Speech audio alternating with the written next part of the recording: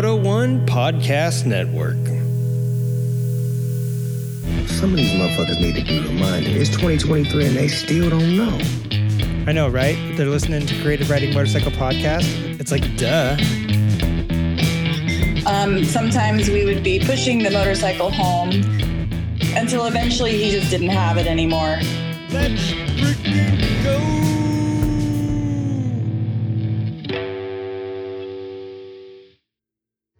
This show is hosted by three sentient beings. One of them is slimy, one of them is grimy, and one of them's Leanne Rimey. You decide which one's which. Well, in the meantime, the views and opinions of the participants of the Creative Riding Motorcycle Podcast are those of the participants and do not reflect the policy, position, or opinions of Creative Riding, the Moto One Podcast Network, or any of its affiliates. Moto One made us say that, by the way. Enjoy the show. All right, everybody, welcome back to another episode of Creative Riding. You may have noticed that we have been absent for a couple days, a couple weeks, and that is because everyone's got arrested in the last month or two, or the last week or two. We have the Noco Moto podcast hasn't put anything out. Wiggins in the Wild hasn't put anything out. Moto Twins, I mean, that they haven't put anything out since 2020, but I think they're even arrested, and the host of that show died. So it's really hard to get arrested when you're dead, but it's possible, I guess. I don't know what's going on, but we'll talk about it in a minute. Mike T has been arrested. 619 Mike Media, the guy I like to call every other name except for his real name. However, my punishment off the last show was to just call him by his real name, so he's not here to enjoy it. But yeah, filling in for him though, we do have another guest, and his name is also Mike. So I feel great that Mike T isn't here to I don't know. I'm gonna be saying Mike so much he wouldn't have known. I'm kind of glad he's not here. But yeah, we're gonna have to pop into the My Moto. last name also starts with a T. There you go. And so sitting in for Mike T is Mike T. And I won't have to call you Sharon Shags a lot, or Billy Baloney, or whatever we call it, Mike. Yeah, let's jump straight into this show. We got Mike T, and he's coming to us from Colorado. We actually are having you on because you had an epic ride out here recently, and it was more epic than expected. Good. Well, we're going to cover that. And we have our usual highs and lows. We have the word of the week. We got some unnewsworthy headlines. And then we're going to jump into your epic adventure. And on the show with us, as usual, we have Dawson. Hi. Is that it? Is that all you're going to call me tonight? Yeah. I was going to come up with one, but forget it. No. Oh, you're all shy? Yeah, forget it. Just Dawson. I'm here tonight. Oh, you better believe I'm going to have something great for you in post. No, you're going to see me get all red. Yeah. Oh boy.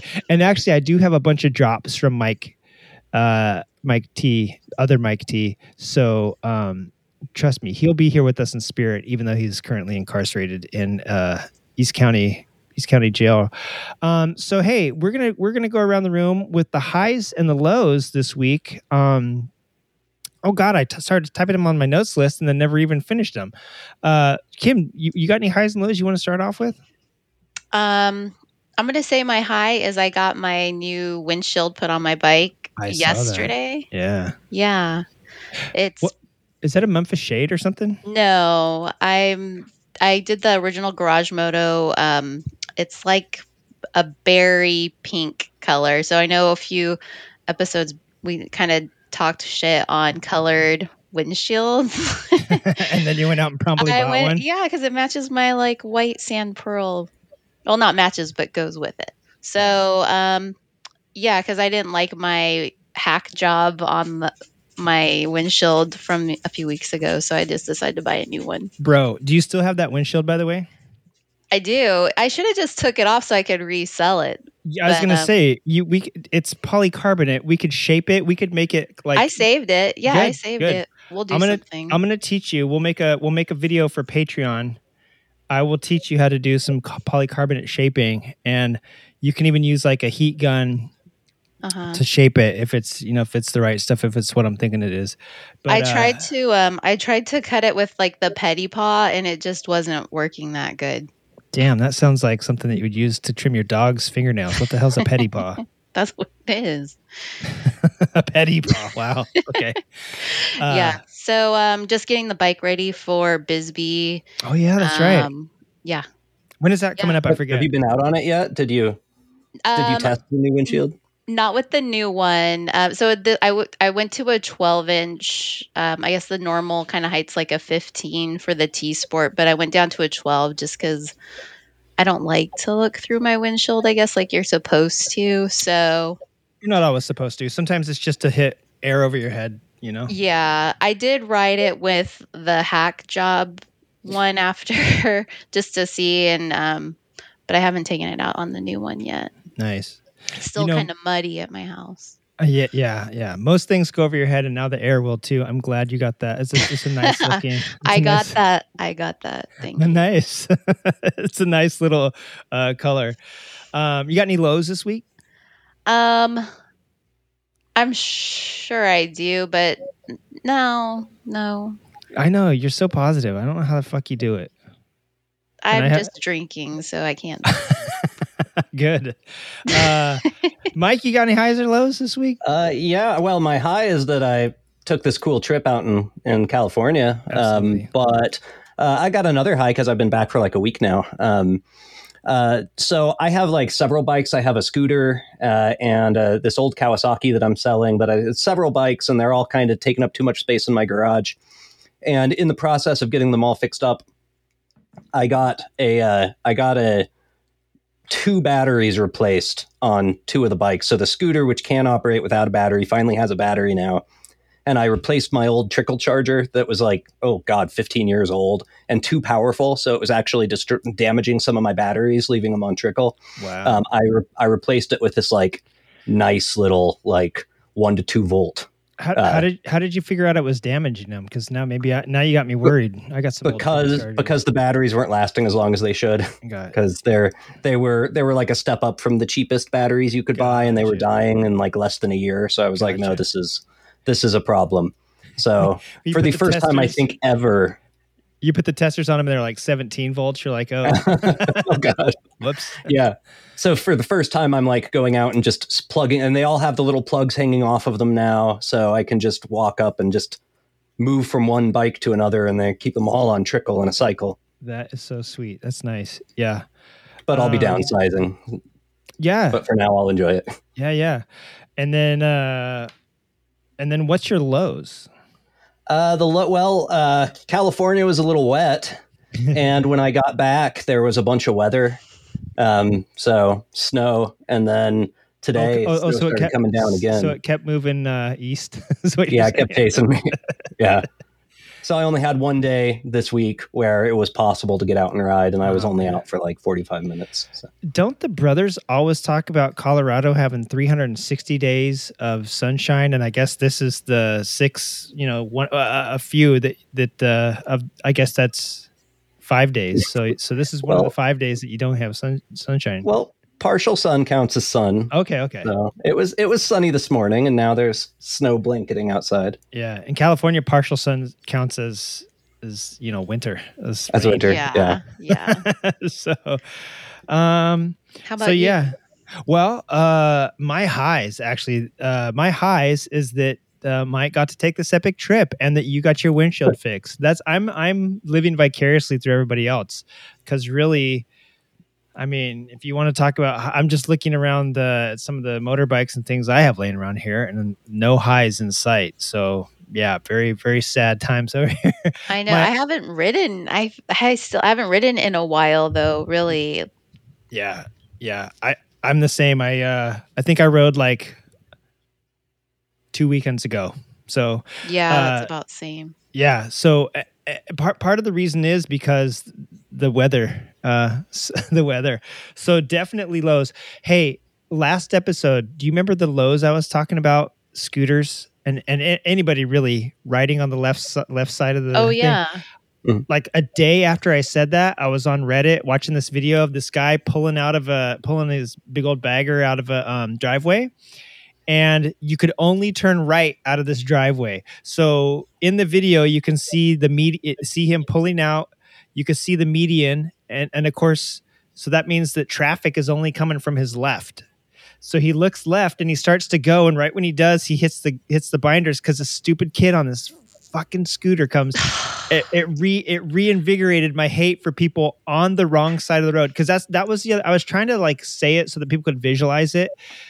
If you're on the left side of the road, whether or not I want to turn right and you're coming toward me on the wrong side of the road, or in this case, it's a one-way street and the guy still couldn't turn out of the driveway because somebody's on the wrong side. You know what I'm saying? It just bums me out. This is still my low. This is going to be my low for the year. I'm actually working, my high, I guess, should be that I'm working with Congress to get it passed for canings in the U.S. and not for graffiti or stuff like that, for people that ride their scooters and bicycles on the wrong side of the street. Bring Just for caning. scooters. Carry one with you. Just do it, junkie. No, because then you get arrested for assault. But if you're a police officer and you're if you do it, trust me, yeah. So that's my highs, and my lows is still that. Plus the weather. Yeah, the weather's garbage. So yeah, let's bop into our next little segment here, which is the word of the week. And actually this should be one of my highs too. I have tasked Don Leonhardt on he's a really active on Facebook and on Instagram, giving us posts and things like that. I have tasked him. He's thrown He added me on Facebook the other night, or I accepted him. Yeah, a new friend.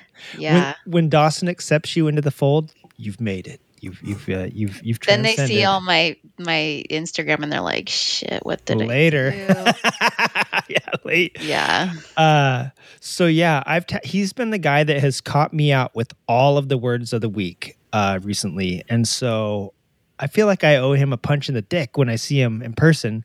However, I feel like I owe him a high five and a $5 bill, the way that he's a wordsmith and catches us out with these very inane words, but somehow they get us.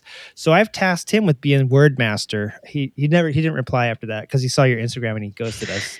But this week's word of the week does not come from him. And so you'll understand why we need this guy. This week's word of the week is booty sauce.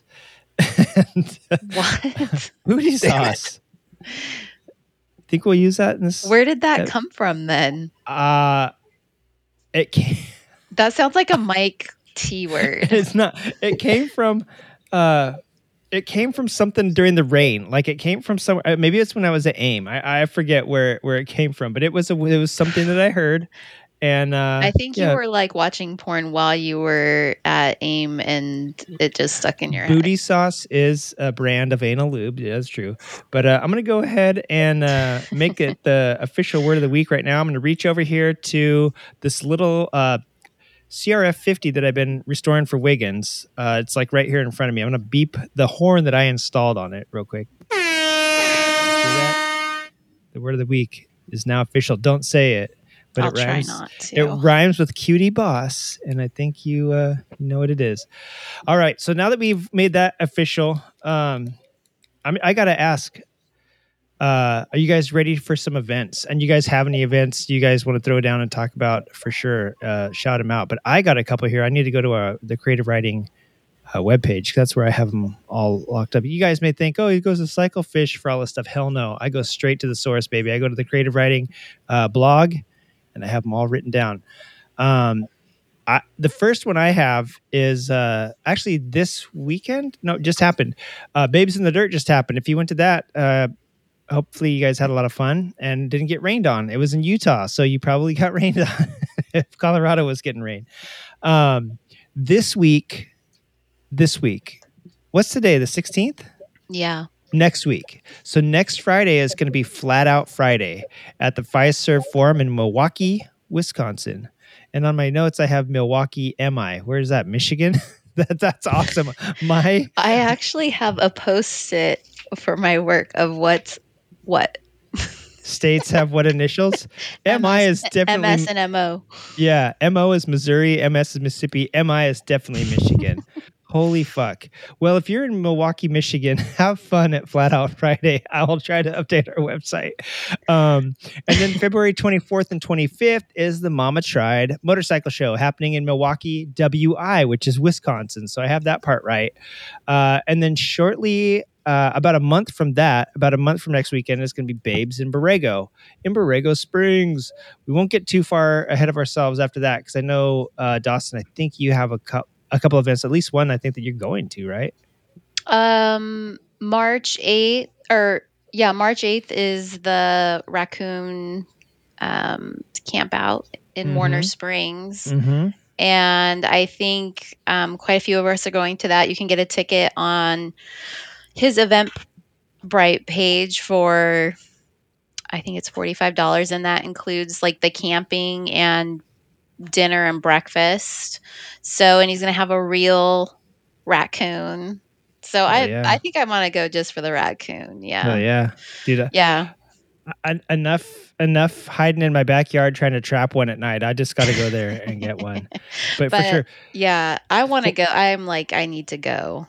Yeah. And it's only one night. So, and it's $45 for, food. And you go to Supercross for 4 hours and it's quadruple that, and you don't get any food and you don't get to pet a raccoon. So, I don't know. I'm thinking and this axe is like throwing. Yeah. And Hell yeah. hike and Hell yeah. Why did Mike ask me if I could stand against the axe throwing? What the? Throwing him at me. Yeah. I think that ought it's to be nude fun. axe throwing. Hell yeah. Yeah. I'm all for that. Yeah. And then I'm all for that. I'm ready for that. And then you're doing the Bisbee Crawl, which is coming up pretty soon here. Yeah, that's March 16th. Right. Yeah. Sick. And down in Bisbee, so that'll be fun. And there's they have free camping there too. If you get like the $15 wristband for the event, you get free camping Friday and Saturday night. I think it's called like Lizard Campground or something. That's interesting. Oh yeah, because it's in Arizona. Yeah. That makes sense. Yeah. And then Mike, is there anything happening in Colorado? There's going to be snow flurries this weekend and inclement weather. Is there anything going on worth mentioning in Colorado? You could think motorcycle related? No. Dang. No, there's always people out. But no, yeah. If you have a chance, though, do go check out Blucifer at the near the Denver airport, which is actually like in Fort Collins. It's way outside Denver, isn't it? Yeah, it's close to Denver. Yeah, there you go. It's by Aurora, but there you go. Yeah, and so nothing fun ever happens in Colorado motorcycle related unless you guys are doing it. So I guess if you're friends with Mike and you know where he's going to be. There's probably only going to be like 2 people out on the road tomorrow when it's like 32 degrees and snowing. That's fair enough. Fair play. Hey, let's hop into our events here. I have 5 unnewsworthy headlines. I tried really hard to make them unnewsworthy this time because I feel like I have some newsworthy ones sometimes that we really should dive into. And I was like, why that defeats the point of this segment. This first one, though, this one is kind of newsworthy. Headline number 5, Daryl Bassani passes away. So last week, which by the time you hear this could be 2 weeks by now, I think on the 7th of February, Daryl Bassani, who is the founder of Bassani Exhaust, passed away. And Mr. Bassani was actually inducted into the Hot Shoe Hall of Fame back in 2020. And if you're familiar with the Hot Shoe Hall of Fame, it is like it's not very well known unless you're, like in the old school, but it is where like it's the old school recognition of people that have really done some really cool stuff for motorcycle community. Of course, hot shoes are what, flat trackers wear. And he was inducted into there in 2020. One of the very first guys to do performance exhaust for 2-strokes. I think when I was reading his bio on their page, which is the page is very Windows 95. You guys got to go check it out. It screams 2000. I think they even have like a Bikini Babes. I'm gonna look because I see you have something that says like Bassani Babes or something. Did I? Oh yeah. So yeah, if you go to that link, it'll take you to. They used to have Bassani calendars. Is it safe for work? On my work computer. There's no nudity. Yeah, it's safe for work. But it's back in the day when bikini-clad women would pose on motorcycles, and I mean, I guess in some places they still do that. That might be making it come around again. But I was looking at the Hot Shoe, and I was looking at his obituary online, and I think even their website, when you look at it, some places says they started in 1969 working on two-strokes. I'm assuming they did a lot of flat track stuff maybe back then, or road race stuff, because I mean I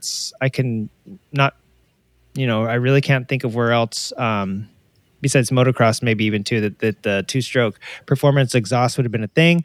But I mean, starting all the way back when two-strokes were the majority of the bikes sold, expanded into cars, trucks, racing, all that. I mean, he really got crazy. Whenever I see Bassani, I think of Harleys, because a lot of people run Bassani exhausts, or Indians even. I think of like Bagger and not so much Chopper, but I think of like Bagger and performance, performance Harley stuff. I never had would have guessed that he did cars and that he started out with two-strokes. So I mean, it's crazy that basically a legend in the motorcycle world and in the performance exhaust world has passed away. So many people running Bassanis, and I know they sponsored a lot of stuff recently. Even though they might not have sold their Girls on Bikes calendars for a couple decades now. They were. I'm looking at these pictures. They're all like Britney Spears, basically, but it's because of the time frame, or at least I'm looking at like 2006, 2007. So they're like if like basically a tramp, Britney Spears here. Yeah, if like a tramp stamp and a lipstick on the neck tattoo could come alive, that's this. They're holding some knives, like waving them around. I don't know what's going on. It's so good. If they had nunchucks, it would say like 1988, but they don't, so you can tell it's 2000. So just a sad passing on that. Headline number 4, ironically, another passing. The Suzuki Boulevard S40 passes away. Did you guys know that? They quit making the Boulevard S40, which previously was the 650 Savage, in 2019. This thing passed away like over half a decade ago. The Recycle Garage, of all people, has consistently listed bikes that aren't around on their latest shows of their latest models. So I guess it proves that the times change faster than the human sense of like the present. And the only reason I'm putting that on there is because I actually emailed them like 2 or 3 times. I actually texted Liza directly because, I'd rather text her first. But then I was like, I can't take it anymore. This is like the 3rd show in a row where they're like, hey, they should really update the Nikon. And I'm like, bro, they haven't made the Star Looter. They made that for like 1 year in 2018. They keep naming all these bikes in some of their games that they play that they don't make, you know what I'm saying? And a case in point, they were talking about the Africa Twin, and I was like, the Africa Twin hasn't been for sale since 2022. And she sent me the link to 2022. Yeah, 2022. Oh, 2 years ago. Thank you. You just said it weird. Anno Domini 2022. Yeah, no. So the Africa Twin hasn't been for sale for a couple of years, and they haven't listed it for sale this year. So I don't know if it's actually going to make it like mid-year release or something. But she's like, it's on the website, and I said, click that link you just sent me, and when you click it, it pops up 2022. So I don't know. There's a lot of stuff that bugged me. So I thought I'd mention another bike that's dead. On the show that they were talking about, they should update it. Has it got to update? And I was like, guys, they quit making it like 6 years ago. Of course, it's not going to get a spoiler alert. They're not going to update the S40. Headline number 3, that transitions perfectly into headline number 3. Did you know the NFL filmed Taylor Swift's Super Bowl viewing party? What? So last year at this time, Super Bowl season, Swifties knew that Taylor Swift was only Taylor Swift fans knew that she was the singular driving force of the economy, the local economy to every city that she has visited around the globe. When this chick rolls into town, people throw down bucks, businesses get rich, everybody gets richer, stadiums sell a lot of tickets.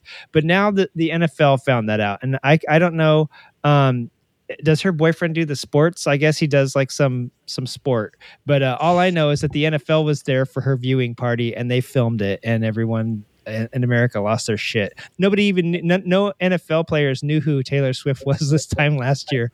But it tickles me that this year that's all they could talk about. Headline number 2. That's perfect transition also into headline number 2. Very motorcycle related. Spoiler alert: Jimmy Carter beat Gerald Ford in a narrow victory for the presidency. You're digging deep. I'm digging real deep here. That one, you may not have heard about this, but yes, he beat Gerald Ford, who had fallen down so many stairs that he couldn't run, especially for president. And also, breaking news. Nobody has ever heard this one before. Thin seats hurt your butt, especially when they're too narrow, aka every dirt bike seat ever invented, and a lot of reasons people don't like some of these new stock seats. Yeah. Okay. My butt's been hurting like for real. And I got that. We're talking about motorcycles here though, Kim. I know I'm making it related. Just stop for a minute. Okay. So I got that wild ass seat cushion, right, from the Motorcycle Men giveaway. And it's like been sitting on my kitchen table because apparently I need to inflate it somehow. I twisted the gauge, but I need to actually read it, I guess, to get the air in it or whatever. Yeah. So first you unzip its pants, then you start blowing it up on That's what I don't know. Do I blow air into it and then close the valve? I haven't read it yet. Yeah. We'll see. But I've really actually been hurting. So so is it just a seat cushion that goes on your seat like an air hawk? I can never say this word, the Pilion. Oh yeah. One. Pilion. So I was gonna say the customer, the passenger one, but it's still square enough that I think I can use it on the front on top of mine. I'm thinking about using that for when we go to Bisbee as an extra cushion. Mike, FYI, if you are the Pilion on Kim's bike, you are the passenger or the customer, and the passenger, paying customer. That's right. Our $69 patrons will get that. Yes, that's on the joke. Patreon. I mail the Pilion. Is that how you say it? Pilion. Mm-hmm. I sit on it for a while. I ride. I do a long ride, and then I mail it to the listener, the Patreon. Yeah, nice. Naked. Okay. Yeah. So you do you ride up to Santa Cruz naked, do their naked ride, and then you ride back with that, and then I mail it. So All right. Well, for $69.69, you can get Kim's Pilion. So that's our headlines, and thin seats do hurt. Maybe we should make a PSA for that. I could probably get that done. Yeah. You guys need to take a break, or you guys want to keep on rolling through this? I'm good. Mike's barely even started. He's only got like one word in so far.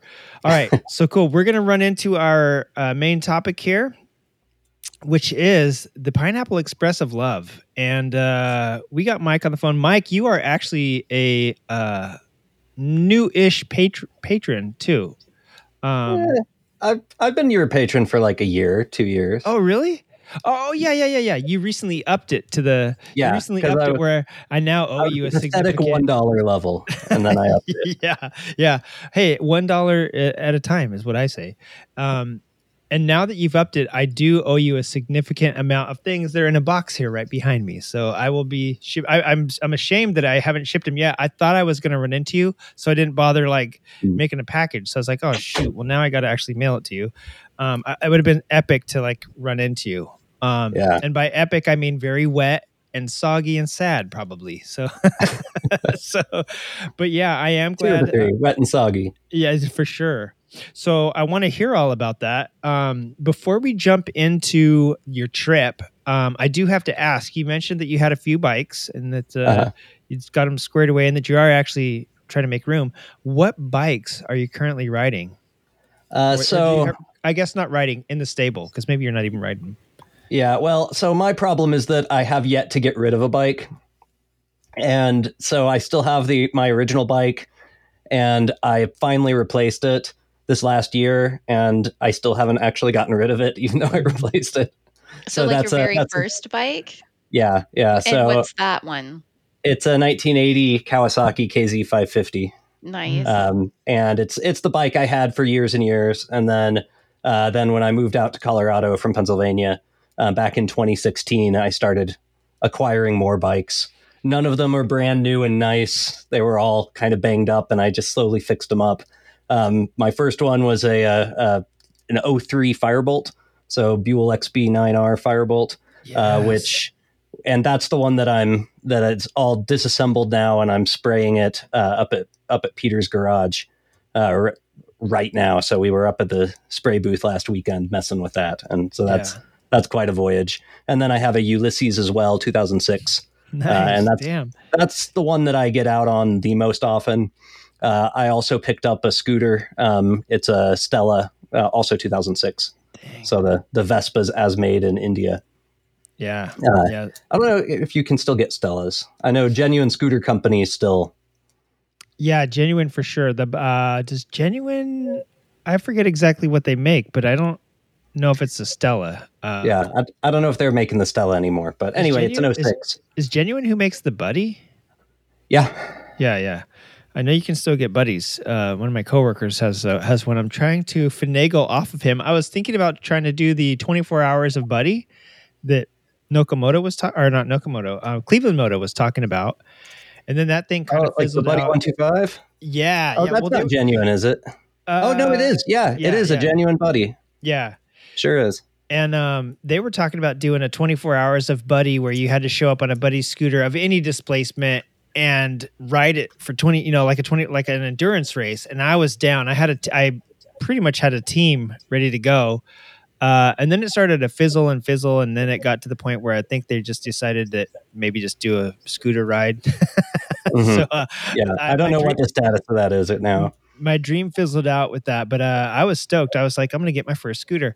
And the KZ 550. Funny you should mention that. I have one of those rotting away in the adjacent property outside of here. And every time it rains here in SoCal, including this last time you were here, it gets a little soggier and a little bit more like a bike you might see in Mad Max. But Peter had challenged me to a Bosu Soku build off, and I said, the only thing I got that I could really Bosu up is a KZ 550. Little did I know he was offering your KZ 550.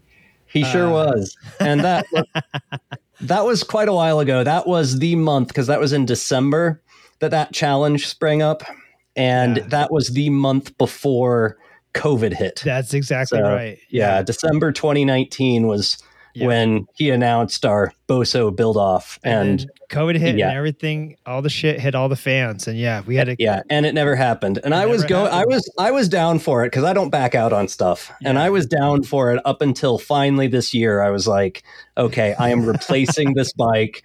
So I bought a Royal Enfield, and I'll buy that bike off you, and then I'll Bosu it out, and I'll tell Peter, hey, let's look what I got. Right.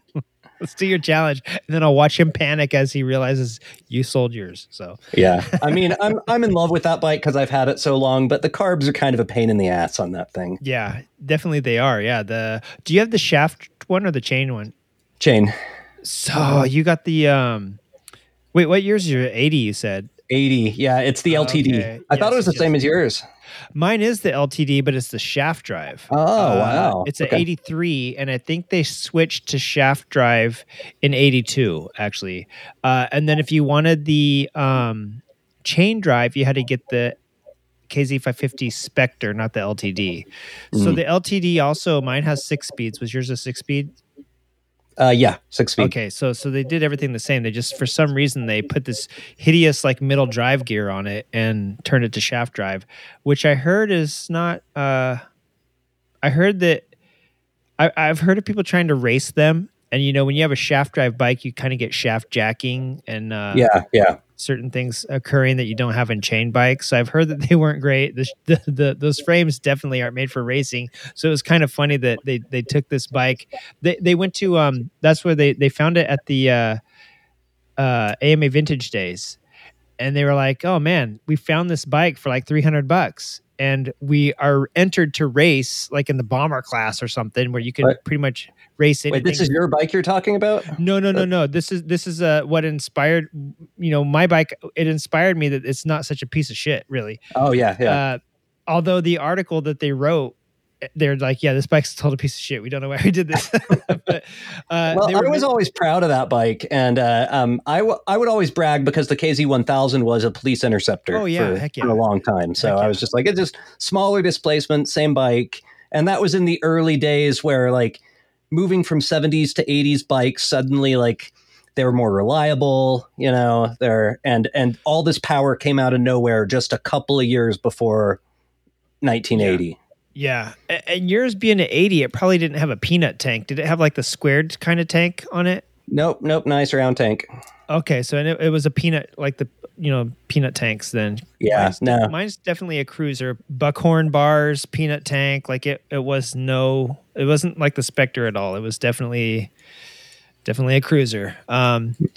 So yeah, that bike, that was fun. That was a great challenge. Let me know as soon as you sell it, 'cause then I'll start building.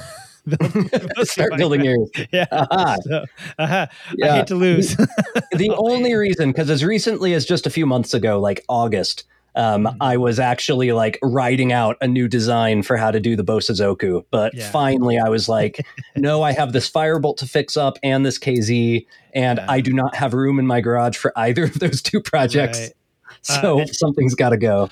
Honestly, the Firebolts I think are so cool looking, because the Lightnings did not, if I remember correctly, didn't have dual headlights, but the Firebolts do.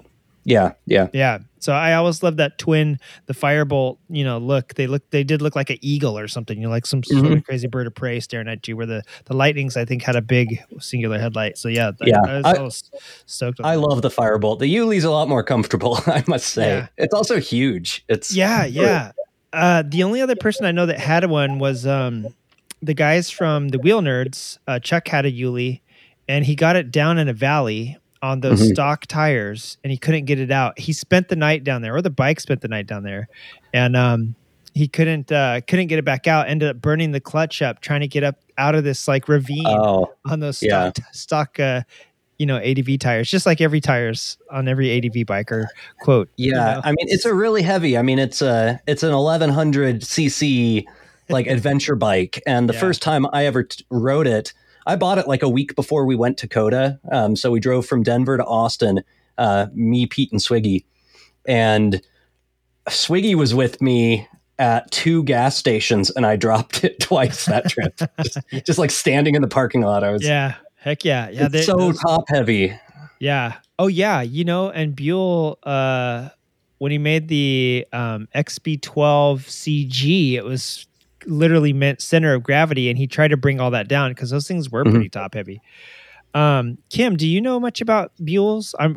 They're Harley Sportster motors, but no, not a ton. I mean, I was referencing some of the stuff you guys were talking about, but no, not much. Yeah, never interested. Have you seen the new Buell? I mean, when I went to first start riding, my husband was like, get a Buell, like a used, but cheap. That's what's great about them. They have never been. They've always been undervalued. Yeah, I've never heard like bad things about Buell, or I'm not like anti-Buell, but yeah. Even the XB12 when they are not the XB12, the Sportster XR 1200 that they made, that kind of had like Buell-y stuff. You know what I mean? Like that was like a Sportster that wasn't really like a Sportster, and I really liked it, and I felt like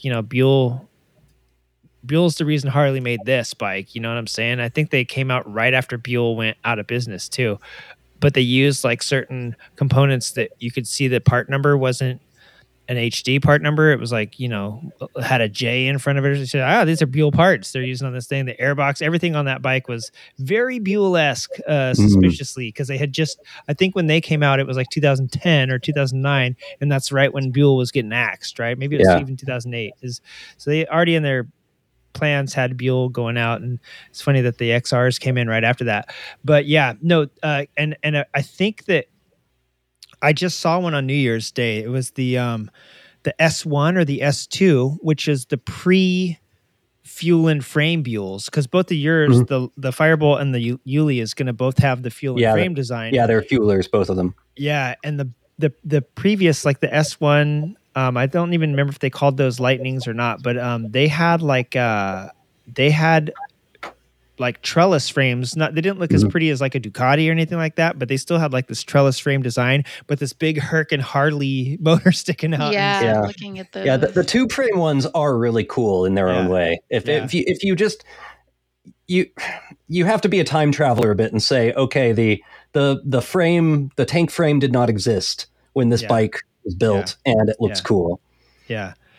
And they're definitely interesting looking. I'm not going to say they're kind of like the BMW Scarver, where they don't really, to me, they definitely show their age. But at the same time, when I saw this one, I was like, damn, that thing is clean. It was super clean, and it had bags on it. And I was like, this is a sport touring Harley, basically. You know what I'm saying? Like this competes with like the VFR 1000 or something like that. That was like a kind of a sport tour. And they were really cool. It was called the Lightning, the S1 Lightning. So I think this was the bike. I don't know the old tube frames all that well. But wasn't this the bike that actually had its own suspension on the engine? Like there's like this suspension slung under where they have the radiator now, or where they have the muffler now. It was like this so the engine itself would actually shake. The swing arm, when it compressed it, I think it actually like pulled the shock or something like that, or maybe it was cantilevered. But yeah, I think the shocks on the S1 were underneath it, and maybe it mounted maybe to the motor somewhere. I forget exactly, or somewhere, something under there. Oh yeah, I do see it. Yeah, it's like. Yeah, is the shock on the bottom? It's like where the foot pegs would be. Yeah. Or like under the foot pegs. Yeah. You know what? Interestingly, the old Softails, when they had before they had the monoshock like swing arm now, where they were still hidden. They're still hidden, the Softails are. But in the old days, the Softail also had the shocks underneath the when the swing arm went up, they were the kind of shocks that pull rather than, most people think of a shock, you compress it and it compresses the springs and stuff. But there's also the kind that where all of that is an internal, and when the swing arm goes up, it actually pulls the shocks and the body gets longer because inside the spring is getting compressed. That's like the old, I don't know if that's how the Buell one worked. I just remember that it was underneath the body. It could have been cantilevered, but the old Softails had the pull type where, they would actually pull the shocks rather than squish them in, and it could have had that type too. I don't really remember, but yeah, that whole thing, that whole setup it was futuristic yet, they definitely aged themselves when you see them, but it looked really cool, and I really thought it's a sport tour that Harley never made until they just recently came out with basically the Pan America. If you don't mind that it looks like a huge whale shark in the front and you drive it only on the street, it could technically be a sport tour. It's got the horsepower and the engine for it. Well, Buell's still making the Ulysses. That's true. They're not calling it the Ulysses, are they? Are they calling it something else? I think they do have the Ulysses. Okay. God, now I have to look it up. Yeah, because I know definitely they have the Hammerhead now. That's new. They might have replaced it with a Hammerhead. Yeah, I know they were coming out with another ADV-ish looking bike, because I remember it it had dual headlights, if I remember correctly. I thought, hey, look, this is like the Yuli. The Yuli had dual headlights, and I think it reminds me of something like a Ducati Desert X, because I think it has round headlights. One of the only ADV bikes with round headlights these days. I think that's what their new one looked like. Very reminiscent of the old Buell. If it's not called the Ulysses, it could definitely pass for it. They just call it the Buell Super Touring. There you go. That's the one I'm thinking of. Yeah. But yeah, they still, Buell still, I'm glad that the people that bought Buell from him, have kept it in business. You know what I'm saying? It's nice that pretty iconic American brand. There's not very many American motorcycle companies anymore.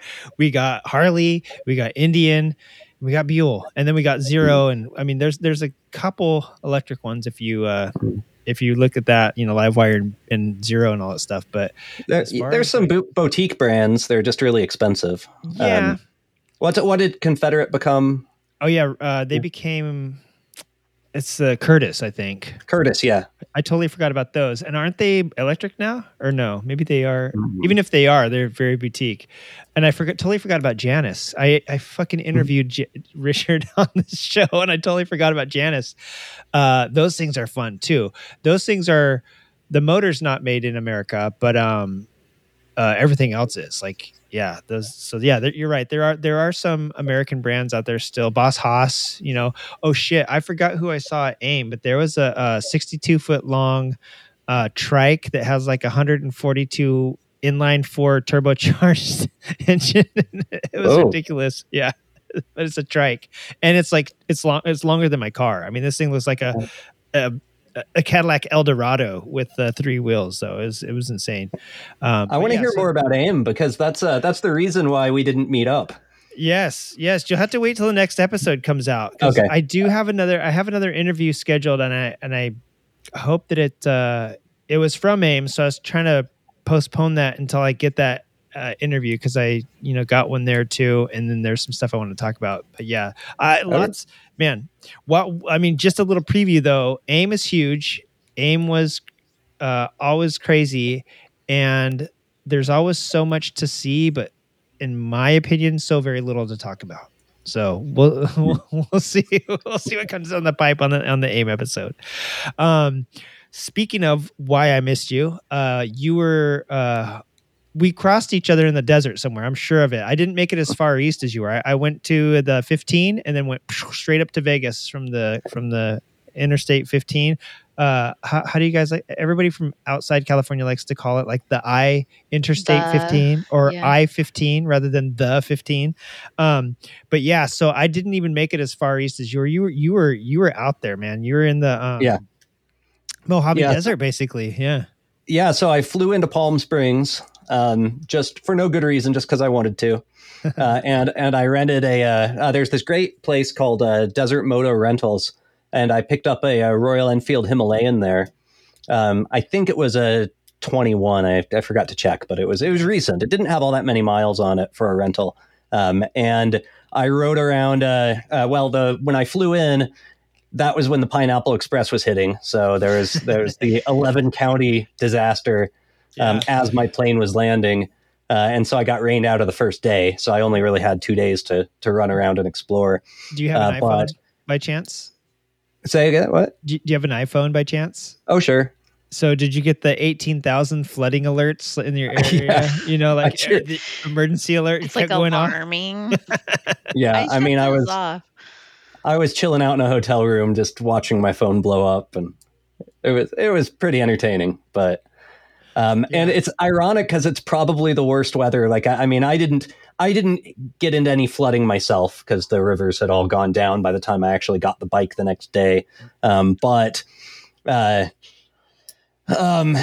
it was cold. It was probably the worst weather California has in a year. Yeah. And I chose that day to go. You got it. Well, and to be fair, you planned this a while back, you know what I'm saying? Yeah, I did. You didn't plan to come out. You weren't like, hey, look at what's hitting California. I'm going to go there. You planned this a while back, and then Mother Nature just had her way with your trip. So yeah, exactly. I mean, it's still February, so it was going to be chilly, but I get out and ride, and there's still rideable days in Denver in February. So yeah. Usually it's like 60 or 70 here in February, and there's been like last year or the year before, I forget, it was like 90 in February. So to be fair, this is like one of the coldest Februaries we've had. Last February and this February, pretty damn cold. I mean, and wet, and so the humidity was higher than Denver, and it was in the 50s. I think the highest temp I saw was 66. Yeah, that sounds about right, if I remember correctly. And yeah, when it rains, so that people often don't think of this when it's this time of year is desert season, starting like officially like Halloween / like Thanksgiving, official desert season, because 9 months out of the year you would just evaporate. You go out into the desert, and people die every year trying to go see stuff. Death Valley, let's go see Death Valley when it's like 130 out there. Hey, how about we don't? A lot of people don't realize how hot it gets, but on the flip side of that, in the wintertime, there's nothing out there to really hold clouds over your head to keep the wind from. So people underestimate how cold it gets out there. Where exactly were you? Were you in Palm Desert? I'm guessing when you're out there? So I got the rental in Palm Desert, and then I rode down around the Salton Sea area because I'm obsessed with really weird stuff. Like everything on this was a bucket list item for me. Gotcha. And that goes to show how weird my bucket is. Yeah. Like it's all strange places. But I went down to Bombay Beach on the Salton Sea. And I just kind of messed around, like went off all those. There's a bunch of cool farms out in that area. Like there's a bunch of palm date plantations. And did you go to Salvation Mountain and Slab City? I didn't make it as far as Slab City because my schedule was cut short. Oh, it's like right behind Salvation Mountain. Yeah. It's just a little further down the road from Bombay Beach. But I also went up to Joshua Tree and I went camping. Yeah. So it was, I took Box Canyon Road up to Joshua Tree, and it is 3,000 feet elevation was my campsite. And then the Salton Sea itself is like 250 feet below sea level. Yeah. So it was like, back and forth. And I had to plan. I didn't expect, but when it's February, it's 3 p.m. and you have to say to yourself, oh my God, I've got to go to set up my camp like right now, or I'll be setting it up in the dark and it's going to be ass cold. And, yeah. And that's what ate into my time more than anything else. Yeah. Yeah. When it gets cold, when it gets dark and cold and you're trying to set up a tent, especially at Joshua Tree, because a lot of the spots, quite a few, I should say, not a lot, but quite a few are tent only. And so, you'll go up there and you're definitely setting up in the dark. And the colder it gets, the harder that gets. and less comfortable that gets, especially if you're trying to eat also. But Slab City, the most dangerous city in the U.S., probably more There's like a than lady Detroit. that's recently missing out there. Yeah. Yeah. It's pretty cool out there, though. it was great to go in there. It was fun, but it's trippy. When you look at a map and when I think of the Salton Sea, I think of Bombay Beach, I think of I think of all that stuff being in the same spot. But then once you actually look at it, you realize that, and I've driven around it, dude, it takes a while. It takes at least a couple hours to drive around it. You know what I'm saying? It's a couple hour trip. Yeah, it's a solid day. Yeah. Yeah, and so I went down to that to the actual park that's down there, and I spent a couple of hours there, and that's the first, because it ended up only being like 2 days. So the first day I was there, I realized that, oh my God, I'm running out of daylight, and I barely even made it to this place because I had to pick up the bike at like 10 a.m. So I made it to Bombay Beach and up to camp, and then I had to weigh how much I wanted to see Joshua Tree versus going back down to Salton. And so that's what ate into it. And so I didn't make it any further. And in the park, the speed limit is like freaking 45 miles an hour or some like crazy BS. Like I once led a group ride through there, and it was like my first time. And we came in from the 29 Palms side and went south through the park. And when I realized the speed limit, I was like, oh my, and we started early in the morning because it was going to get hot. Like I wanted to be home like before noon or something. And then I realized how slow we were going to have to go through the park. And I was like, we're going to be dead by the time, like going this slow by the time from heat exhaustion. You know, I was like Jones. I was like babying that throttle so bad the whole way through the park. Yeah. Luckily, I was on a 450 the whole time, so it wasn't all this power I wasn't able to utilize or anything. But it was actually perfect for the trip because it was kind of too cold to like it. Himalayans truck along perfectly fine at 65, but you don't really want to go any faster than that. It was a little too cold to really want to go any faster than that. Yeah. I've definitely been riding and gone super fast to be like, hey, I just want to get this done with. But then at some point you're like, like the return on investment of this like speed is I'm going to slow down to like 60 because I'd rather get there and not be hypothermic than get there faster at this point because I'll crash if I wonder what the fuel efficiency is on a 450 when you're up. Yeah, to you know what? I don't know. miles an And you were on the 451, which is like the new ones, right? Or maybe it's the 4. Yeah, I think the 451s are like. It's not the brand new one, but it was. I'm pretty sure it was the 2021. Yeah. Those might be 451s. I feel bad now because I usually am up on all the stats for that stuff. But I've been curious on trying to ride one of those because I've been watching, all these like Nepal trip ones and like they're riding that kind of stuff. And I was like, maybe I should go rent something like that and try it out. Because I just bought a Royal Enfield Interceptor. That was my replace my Kawasaki bike. So now it's like just get this thing out of my garage. But wait, I don't have that on my list of bikes that you have. I stopped. Yeah, that's my new one because that's that's bike number 5, and that's the one that kind of that broke the camel's back. Gotcha. Yeah. So how many do you actually have? 4 of 5 are functional right now. Okay. But my original Kawasaki, I'm just sick of. It needs to go.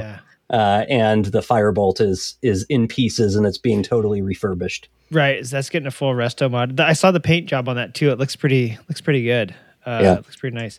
So I have questions for the Interceptor because it's one of the few bikes that has come out in the last few years. And the last time that the it must have been 2019. I forget when the Interceptor came out. Maybe it was 2018. But I think it was a very beautiful, well-done redesign. It kind of looked like a Triumph to me. And I came to find out that one of the lead designers at Triumph actually went over to Royal Enfield and works for them. And so thus why the parallel twin, maybe. I'm not 100% sure. But also the design of the cases and stuff, a little reminiscent of British, history. And that's fine because Royal Enfield was a British bike. But and around 2018, I think you're right. 2018 or 2019 was the first year of it. And that was when, I think that's when they opened their factory in Chennai, or they retooled their factory, because Royal Enfield for a while had been getting this bad reputation that a lot of people don't know about, kind of because they made a lot of bikes for their domestic market. But their old factory was kind of suffering and they were putting out some pretty inferior products for a while. And that 2018, 2019 is when they completely updated and redid all that stuff. So my bike's a 2022 and it is golden. It is fantastic. They used to sell the very first bike I ever crashed on the street. I've crashed every bike I've owned on the street. It's really fun. You should try it. But the very first bike I ever crashed on the street was my buddy's Royal Enfield Bullet 500. And that was that was 2000. It was I crashed it in 2000 something, 2002, 2000. Yeah, probably 2002 or 3. And the bike, I think, was like a 98 or a 99. And it was still, at that time, carbureted because it didn't go to fuel injection until like 2012 or something. But it was still carbureted. Everything was still it was still the original tooling from the 48 or 58 factory, whenever 1948-ish. His bike actually had a crossover kit on it where the brakes and the shifter on the domestic market were still on the wrong side, because in 1976 or whatever, that international law where hey, we're going to put all the brakes on the right side and all the shift stuff on the left side. Royal Enfield was like, dude, we'll just make it we'll make a kit that does that because we can't change the tooling, So his 2000 or 1998 bike had a mechanical kit that crossed over underneath the block. So when you push the shifter, it, all the linkages actuated the shifter, which is on the right-hand side. So that means the clutch and everything was swapped. These were crummy, but they still on that platform. And I think actually when they retooled and went, and that was when they were, not unit construction either. So in 2012, they went unit construction, right? And they started making modern-ish motorcycles, went to fuel injection, all that fun jazz. I think it was 2012. Maybe it could have been 29 to 2012, that block of time, that 3-year chunk. I know they went to fuel injection, unit construction, totally redesigned all the frames, obviously redesigned the tooling. And even at that point, they were still garbage. You know what I mean? Even modernizing, finally, they caught up to like the 70s, and really they had a Continental kit for it then, which is like pretty much what the Interceptor is now. And people loved it because it had this cafe racer feel. It felt really British because it vibrated the shit out of your hands and everything. But it was still missing that there's something. And the thing was, people's hands are going numb, their feet are going, it was just really vibrating. It was a single. So the Twin, when it came out, really had me impressed, and it really had me rethinking Royal Enfield, because I loved them. I love those bikes. I got to tell you, I'm a sucker for riding murder machines that you feel like you went like at 65, you feel like you're doing 85 or 100, and you should really slow down because they feel so unstable at 65. It feels like when you're doing 120 on other bikes, right? So all of that said, they're fun to ride because you're going slow, but you feel like you're on the edge of death. But these new ones, I'm interested about. Yeah, I mean, it performs great. It's a 650.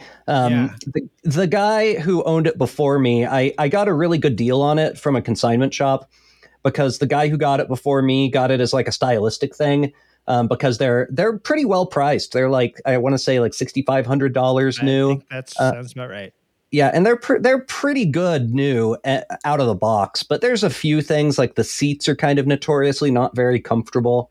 That's why I was paying attention to what you said about your blow up seat earlier. I was like, but he had replaced it. Call back to our news headline. Yeah, thin seats hurt the butt.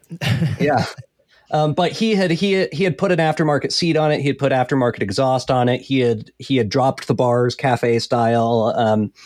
He put those cafe side mirrors on it. And I still got it for like $4,500. Nice. So, holy crap. Yeah. Just because he realized he wasn't into motorcycles after he bought it. Yeah. He took his MSF course and was like, bikes are not for me. He got scared. Yeah. Dude, so he bought this whole thing for like a showpiece and then like didn't end up liking it? Well, he tried to. So I got it, had 600 miles on it. And it was just a couple of his buddies had put that on there. He had ridden it around learning. But at least that's what they told me at the dealership. But yeah. His loss, your gain. Good. Yeah, good for me. But also, anybody out there looking for a position at a dealership, fabrication, background fabricator, and I don't mean like motor fabricator. I mean backstory. This is a great. I see a future for myself. I'm good at making up anything. You are. That's amazing. That's amazing. Yeah. And so I have to look at the Interceptor. Like I'm always like looking at pictures of it because mine has the dropped cafe bars and saying, okay, this is what a stock Interceptor looks like. And it's, it's slightly more comfortable than what I have, but I love mine. I got to say, when they came out, I was very impressed. I don't know I really don't know the specs on the new Interceptors, so I don't know the crank or the firing order or the firing interval is, but I gotta assume, since the dude that built them is from Triumph, that it's a 270. I mean, I have to think that it's a lot smoother than the singles were. The singles felt like like you're riding a pogo stick. They were just so they literally the thumpiest of thumpers. Is this thing pretty smooth? Or mine's not thumpy at all. It purrs, and everyone talks about how beautiful the exhausts are. Again, I have this aftermarket exhaust, but they all sound nice to me. There's no wobble. It's a great bike. Yeah, nice. These look pretty cool. Like, yeah. The Interceptors are beautiful.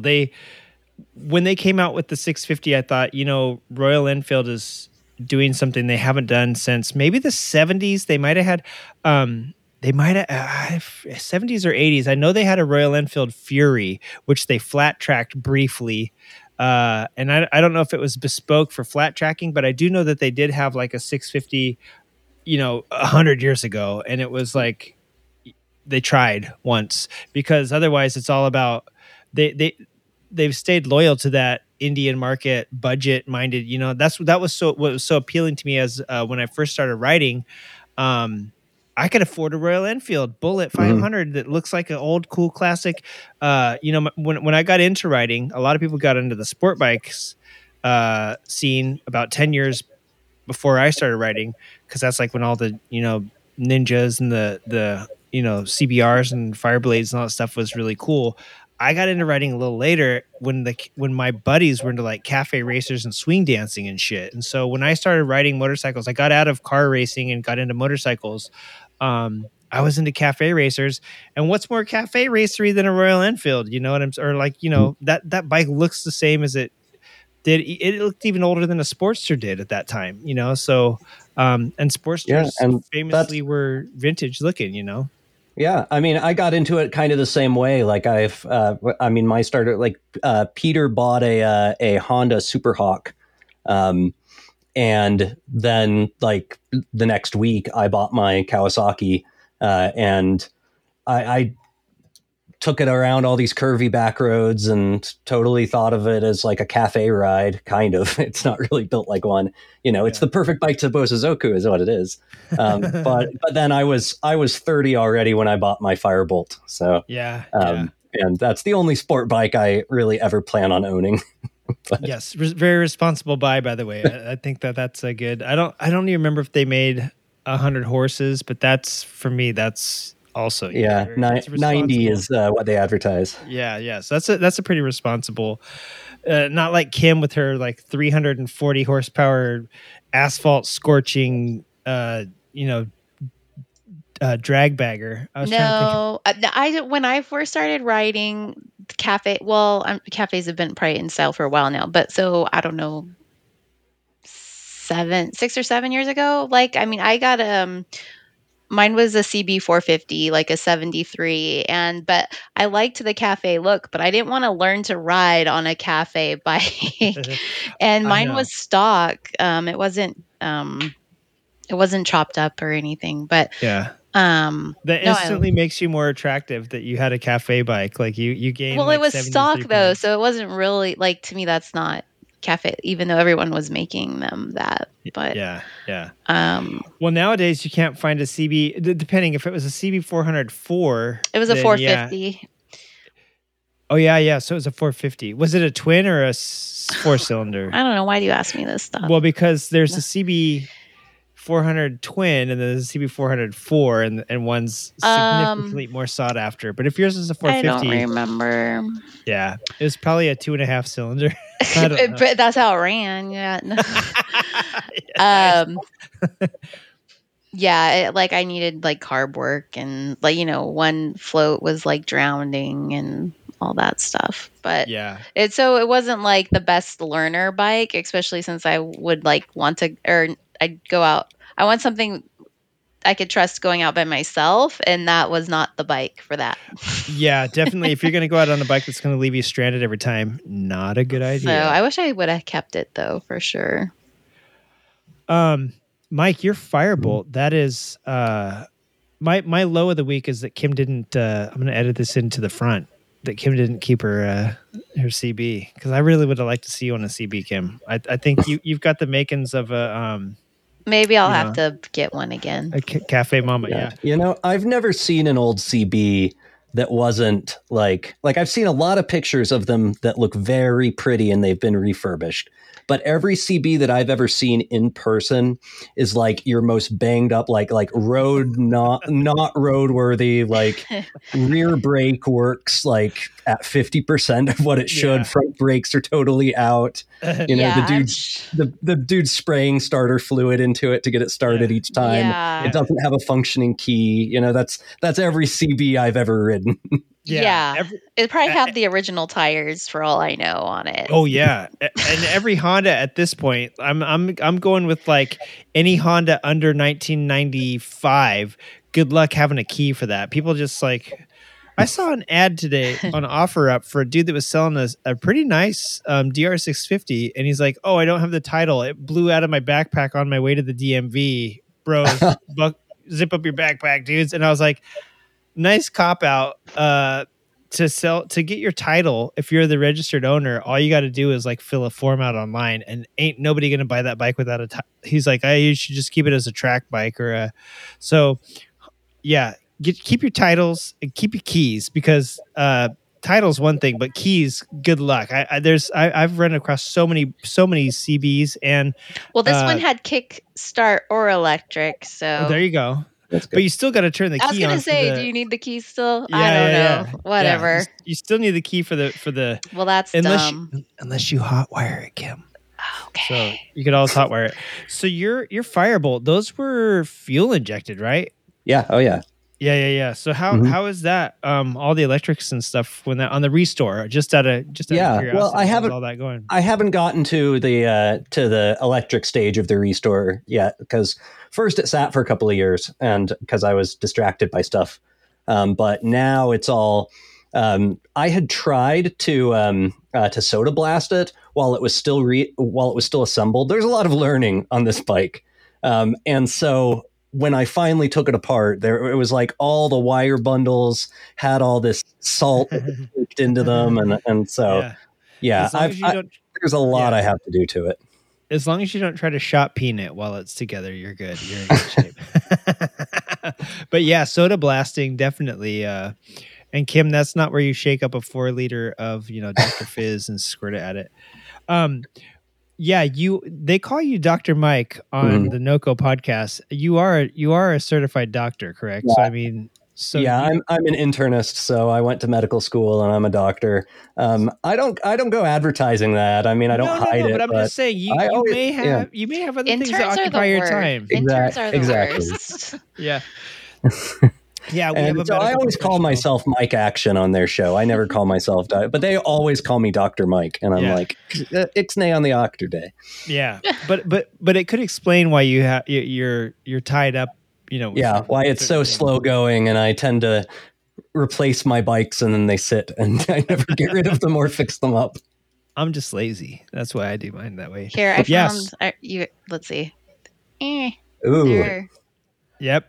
Is that the CB? Yeah. God, seeing you on that would have gained Yeah. you 25 points in my book. Whoa, what points am I at now? Kim. what year did you say it was? 73. Hot dog. Nice. Yeah, straight pipes. God, I was 62 back in 1973. That's amazing. Yeah, they the Firebolt. Yeah, I thought they were. I mean, pretty yeah, much. they're- Yours is a 03, Mm. but pretty That much, was the start of the Firebolt. Yeah, and pretty much Mhm. everything after 06 in the Harley lineup was like 06 was the year they kind of went to fuel injection, but yeah, Buell was ahead of the time Mhm. on that. So I don't remember. I'm just trying to remember if you need any reference material. I may or may not have some 2003 parts manuals laying around Whoa, that I- cool. that I Well, might be able to throw your way.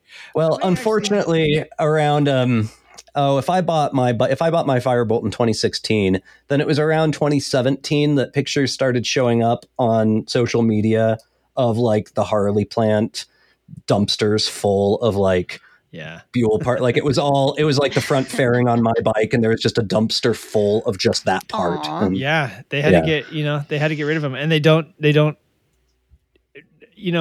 be an interesting episode to do on, factory wastage and things like that. Honestly, because you get you can't, for legal reasons. Sometimes you can't. You have all this product and you legally have to get rid of it. You know what I'm saying? Yeah. Like it happens no matter what industry you're in, the movie industry, props that are copyrighted under that movie, you won't see them again in another movie. They do have to waste a lot of very valuable. Hey, you guys could have made some money storing this. Well, who's going to pay to store it? It's easier to trash it, so that sucks. Hey, the Ulysses, I have to call back to the Ulysses was like the brother sort of to the XB12 TT. Do you remember that bike? yeah. Yeah, that was like the super. Back in the day, they did a super motard. I remember Nikki Hayden racing in this shit. This was like it was on. I don't know. Maybe it might have been an action sport. I just remember seeing it on TV, and I don't remember if it was part of X Games or anything like that. But they made like a super TT where they were racing like supermoto basically, and Yeah. it was like an action sport. And Buell came out with this Super TT bike, and I was like, a 1200 Super TT. That thing's got to weigh like 500 pounds. You know, a little big. Yeah, for, looking at pictures of it, it's basically my Ulysses, but with a number little plates. with like a little side panel on it for for dirt. basically just number plates on it. You know, it's like Yeah. you put your number there. Yeah. I remember the Ulysses was like the brother to that, and I don't remember Well, if the front fender yeah, was the same. I mean, Buell always had a start in racing these Mhm, heavy mhm. Harley engines. That was his whole thing, was that you could get this heavy engine with this huge torque and this immediate power and get a race advantage out of it. Yeah. Interestingly enough, right now, no joke, I'm looking at my web browser. I've had this open for about 3 weeks. I have the Barton Motors. If you're if you're in Yorkshire, I think this is in the Yorkshire Ferret. Is Yorkshire in Wales? No, I think Yorkshire is in England. But Yeah. the factory for Barton Motors is in Carnarvonshire, which I know is in Wales. It's in Pontrheg, Wales, as a matter of fact. And yes, that's where Barton Motors got their start, by Barry Hart and Tony Ryan. And that's Barry and Tony, they make a portmanteau into Barton. These are the guys that started making racing bikes, maybe gearboxes or something for Japanese bikes. And they're the ones, the Barton Motors, I believe, is the ones that Buell took over. Buell started buying all their extra. They had like some racing motors, and I don't know if they were twins, triples. I don't know what they were, but he started buying those things. And I don't know if this is right before he worked at Harley or not, but I've heard some pretty amazing stories. We should actually just get Eric on the show and talk to him about it. But I've heard some pretty amazing stories. Yeah, he was always been a racer. And his thing was he wanted to build race bikes, and he just happened to get employed by Harley, you know. And so, hey, magical sort of, opportunity there to work by day and race by night sort of thing. So yeah, I really like the Buells. I always loved the design of those things. I know they got the ZTL brakes on them, on the fronts. The backs were standard, I think. But yeah, because I think his first, Eric's first patent, I think, was like this magnesium alloy brake. And he's always innovated from from the very beginning. And I think that was the first thing that really got attention, was this patented braking system. But it's funny because a lot of guys at the tracks will take that off, and partially because I think that it overheats the pad or something. It is really good. It is good for like zero. ZTL stands for zero torsional load, and it was good because it really doesn't put the stopping power at the middle. And I think part of that was like to not dive the front end. I forget exactly what his reasoning he was trying to drop weight as well. That too. Yeah, the unsprung weight isn't central. It's like more out, so it's not centralized around the hub. That's for sure. But I think in effect, since it's more surface area going across the brake, I don't know exactly why, but what I've heard is that those brakes overheat, and maybe it's because there's only one. That might be the whole reason. It might be because there's not two, but it tends to overwork the caliper or the pad or something like that. And a lot of guys that race Buells seriously just convert it to a dual disc setup, like aftermarket. But yeah, he had a lot of cool I'm stuff. not racing my Yuli. Heck, that would be for the Firebolt. And the last time I put tires on it, they were the road tires, not the track tires. For sure. Well, hell, as a sport touring bike, I'm sure it's fun. That's why I was eager to get on the Himalayan, because it's because it's like my heaviest bike, like the only bike I own with panniers that I could hop on and drive across the country comfortably is my Yuli, and it's huge and it takes up a lot of space. And I was like, well, what does a smaller bike that's built the same way feel like? Like it's the Himalayan's built a lot like the Yuli. It's just not as heavy. Yeah, just smaller. What does the Yuli weigh? Is it over 5? Oh God, yeah. Let me look it up. I mean, Kim is on a Yes. Softail Slim. What's yours weigh, Kim? Like 7 690 something? No, I don't know. It's probably in the 8s. I'm not sure. 8s? I'm not Oh my sure. God. Here, I'll look. It's heavier than I thought. That's why my hip hurts. Just go out and pick it up. Kim is super buff, by the way. Yeah. You don't want to mess with Kim. She can tell you. She's got this weird, like, her shoulder is like a one of those fish scales. She can lift something and tell you how heavy it is. Yeah, 'cause if you look at the Firebolt, it's so tiny. Like all sport bikes kind of look a little bit, slim, but the Firebolt is just so little. And then you see it next to the Ulysses. It's like, oh my God, I've never seen a Buell so big. Let's see if this. I guess it is only like, it's like 680. Yeah, I thought so. I thought they were like, I don't know, just under 7. Feels more. Well, if you look at like a limited, those things are like 980. That's 200 pounds on your bike. Like your bike's a little baby compared to those, and it's still freaking quarter ton, over quarter a ton. So it's 425 dry. The Yuli? Yeah. I mean, that's freaking light compared to some. My freaking Yamaha SCR is 540. It's like 100 pounds on that bike, and it's a 950. The Yuli's an 1100, right? Mm-hmm. Yeah. God, how did he do that? A lot of aluminum, I'm guessing. My bikes must be made of all cast iron and steel. But yeah. That. Have you done any significant trips on those on your Yuli? On the Yuli, the biggest one I did was Austin, which was like right after I bought it. But I've been around. There's a few places. I've kept it kind of in Colorado, like I've taken it over the mountains 3 or 4 times, and it's a very comfortable ride. Over the Rockies? Yeah. Sick. Well, and that's where having fuel injection comes in handy. Let me see.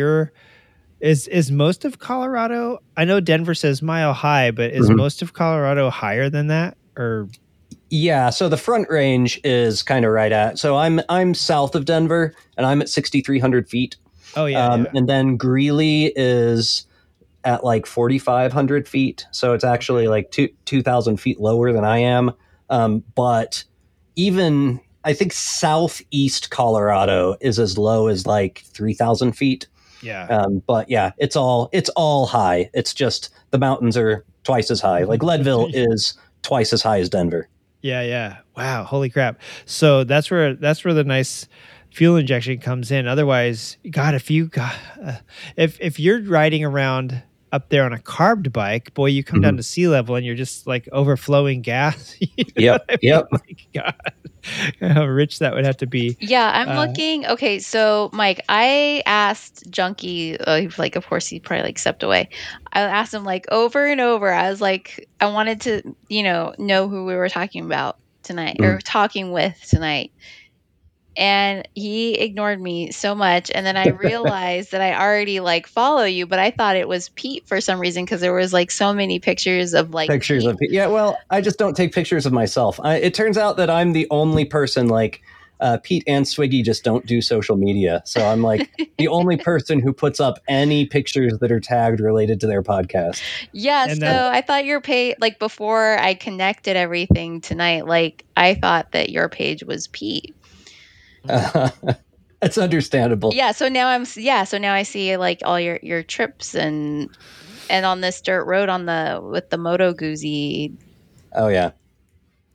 Yeah, I'm kind of notorious for taking them on these weird I live trips. on a dirt road, so this is awesome. Right up your alley. Yeah, all this video tonight will be immediately self-destructed and thrown in the garbage after this. This is just for us. I didn't name anything. I didn't say anything. No, but I also, who needs to see the host? We need to see the content. Okay, so Mike, this is another reason. I guess this should also have been one of my lows had I been thinking a little more clearly at the beginning of the show. I really wanted to show you the San Andreas Fault while you were out here. You would have been. My family was so bored by it, but I was like, I think Mike could really have appreciated this. Yeah, no, I definitely could have. You know what? I saw it from Joshua Tree. Oh yeah, when you're flying in. No, it's there's this hiking trail. There's this place called Keys View that like overlooks yeah. the whole I Imperial was Valley. literally just looking at pictures of there because I'm going there this weekend. Oh, I cool! forgot. Yeah, I hiked it last week, and Yeah. it is Okay. it like there's right in the middle of that, like all the pictures they take from that overlook. Yeah. The fault line runs straight down the middle of it. I totally forgot that it basically terminates in the Salton Sea. I mean, I think that's part of why the Salton Sea existed and got filled up. Yeah. Is because the fault line runs through there. That's right. Yeah, it's the second lowest. It's like it's only a few meters higher than Death Valley. Yeah. And so I wanted to show you that right where I go to the San Andreas Fault is also where the original Route 66 used to come down what is now Highway 15 or Interstate 15. And they call it the Blue Cut because the rocks are blue because of the fault right there. But also there was a bunch of stuff out there, and it actually drops down onto like I live right off of 66, old 66, and it's just a boulevard nowadays because the freeways have all bypassed it. But yeah, it drops down through there, and in the cut there, in where the fault goes, you can actually there's old 66, and they've painted 66 on it, so you know that you're on it officially. But it's just so funny how, in 100 years from now, that area is going to be reshaped because it's constantly moving, So Yeah. I wanted to show you that. I also wanted to show you the salt brining. You were down by Bombay Beach, so you were near. There's 3 huge salt brining enterprises that have popped up to make lithium batteries, which is something else I will talk about in the AIM episode. Yeah, I think they're further east. I was planning on driving all the way down around the salt, and I just didn't. I lost a day. Yeah. So also the next time I want you to come back out because I really haven't explored the Salton Sea. I try to stay away from there as much as possible. Most people do. Yeah. I've met a lot of people from LA who don't even know the place exists. Yeah. Once you go out there, you got to going realize out why. there, yeah. So there is a mineral deposit out there that they call like the Rainbow Fountain or something like that. It's like a thermal because that place stinks too. I'm sure if Bombay Beach smells like the rest of the Salton Sea, it reeks. Yeah. It doesn't stink as much as it used to because the water levels are dropping and it's getting it's getting too saline now for the fish to survive. Gotcha. So it is actually less stinky. I mean, I've never been there before, so I can't compare. But what everyone tells me is that it is less stinky than it used to be. Oh, there's tons of die-off, and when the wind blows when we get the Santa Anas and it blows into the LA, before I moved to the LA area, apparently it used to stink for like 3 months out of the year so bad that people in LA were complaining. That's just it's LA. Yeah. Well, I mean, now it is. Lakes stink, first off. Lakes, all lakes are kind of smelly. Now when the stink from LA blows out there, the Coachella Valley calls LA and says, "Hey, can you guys control your stink?" But back in the day, it was the lake stunk so bad that A, from the fish die off, but B, for being in the middle of the fucking desert, there's a lot of agriculture out there, and all the runoff went. I don't know if it still does, but all the agricultural chemical runoff goes into the Salton Sea. So you have this like chemical stuff happening. So I don't know exactly what this like fountain is, but it's a hot. It's also several like hot springs out there. Because they have these like mud volcanoes. They have. Yeah, there's like a power plant out there and some odd enterprises off in that area and the Sonny Bono bird sanctuary.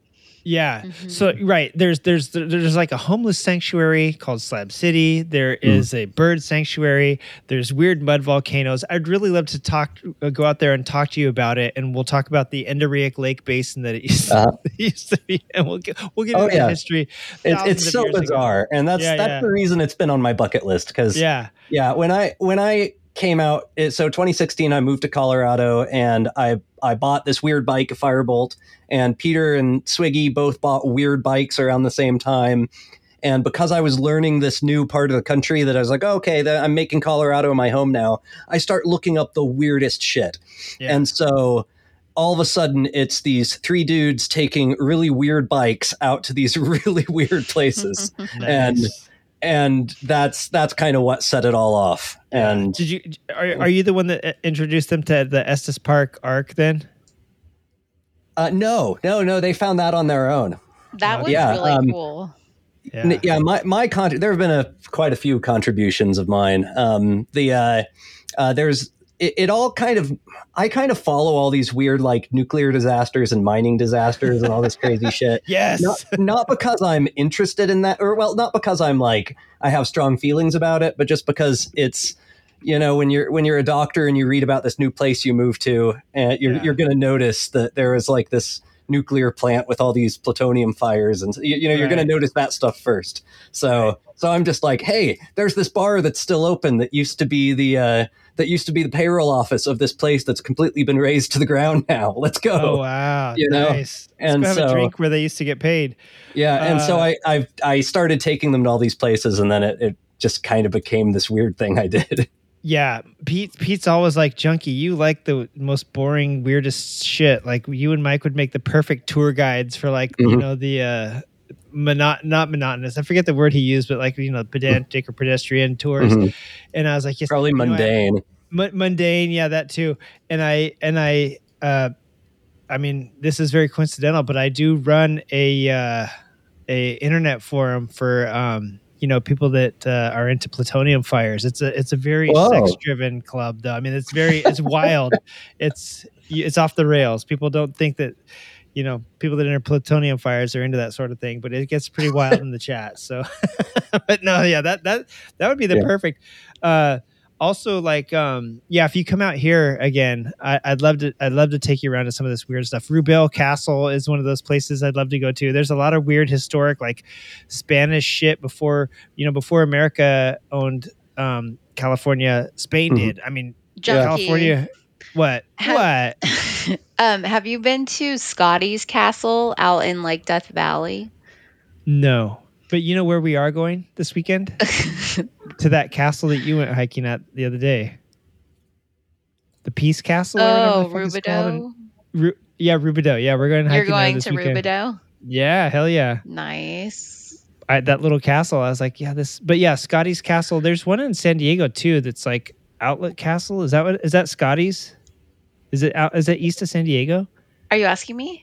Yeah. No, the one I'm talking about is out in Death Valley, and I went there like when I was a teenager, and because like when Mike mentioned the mining and stuff, you know, because that's in our family. So we were always going out to mines and stuff around like Death Valley and things. So this is out there, and it was like built in the 20s and 30s, and I just looked, and I guess it closed in like 2015 from some flooding, but it's a Spanish style like castle out there.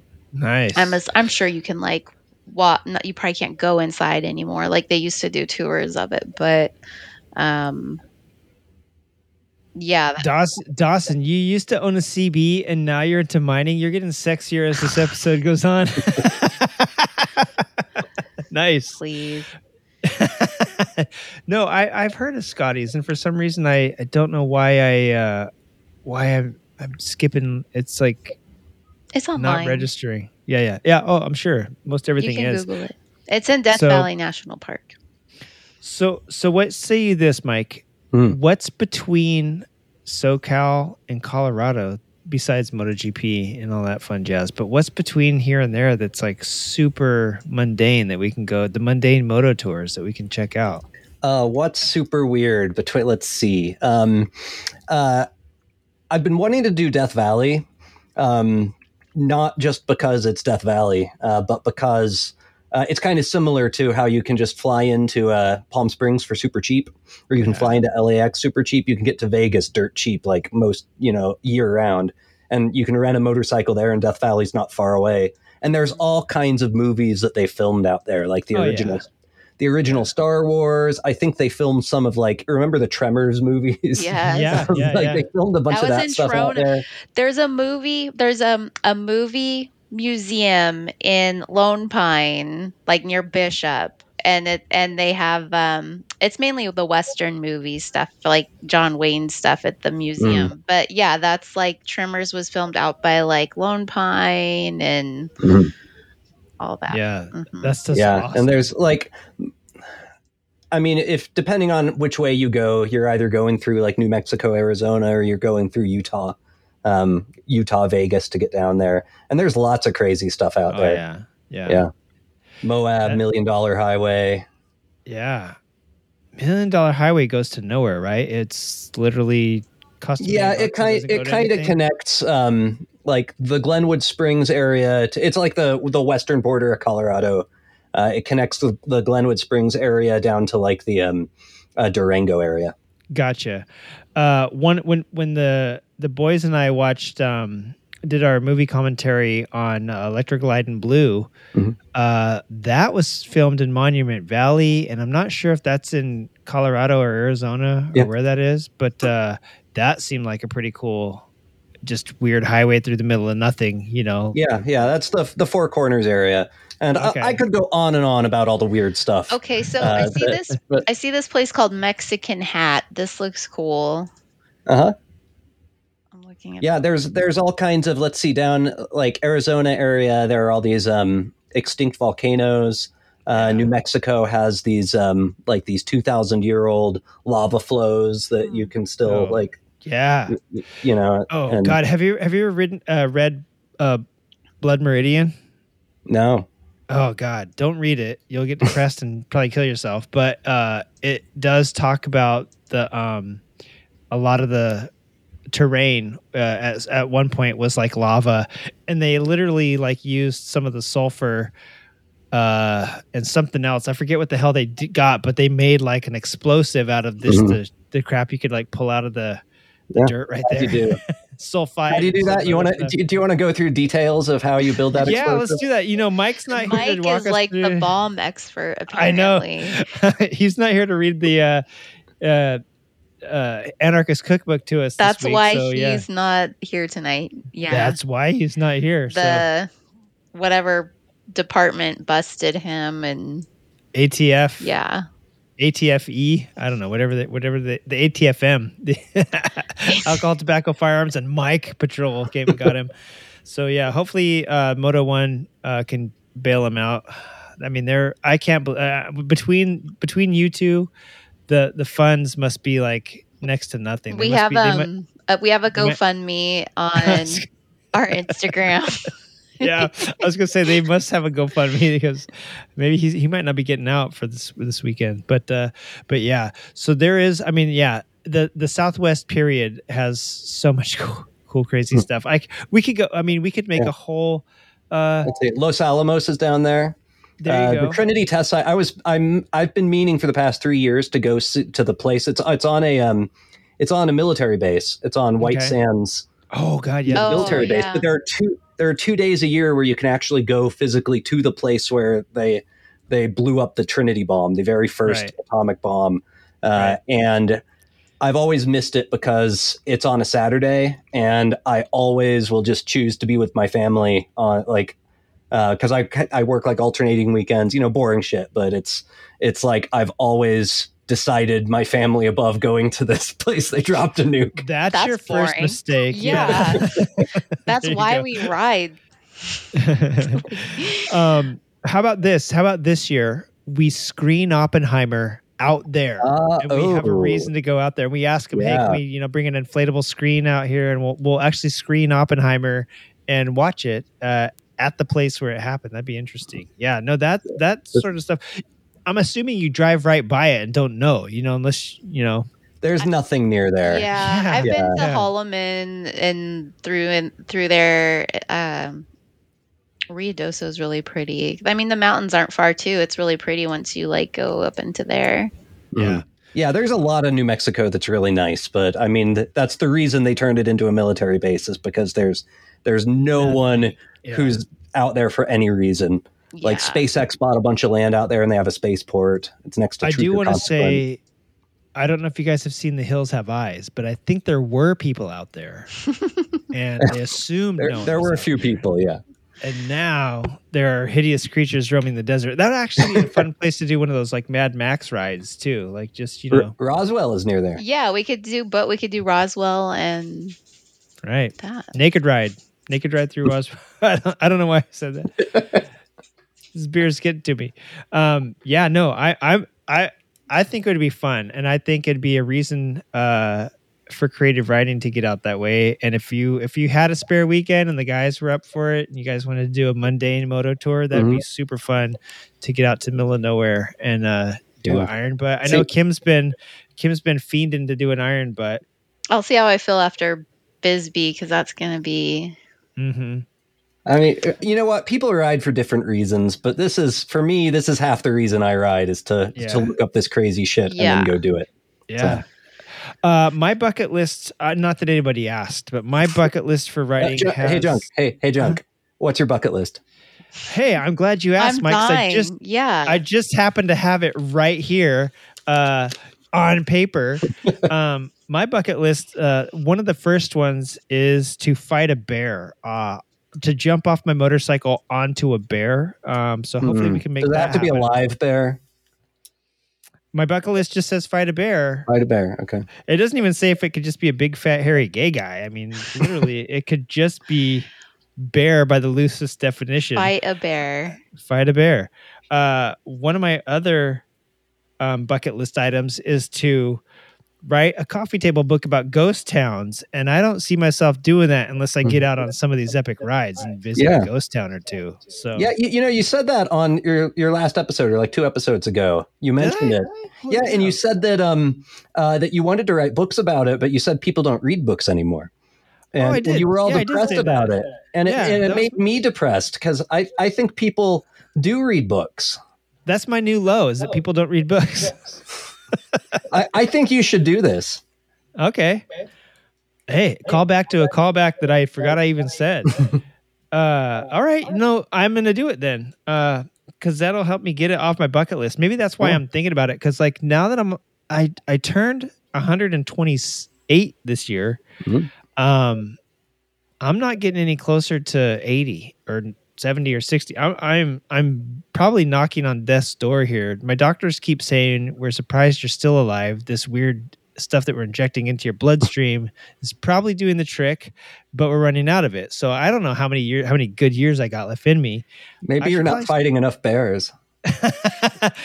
Hey, I can only lift 18 pounds right now, so I've been working out. I'm going to get this bear. I'm going to have to pull a sneak attack on it. Hopefully it's a guy and I can kick it in the nards, but... It at least needs to be a chapter in your book.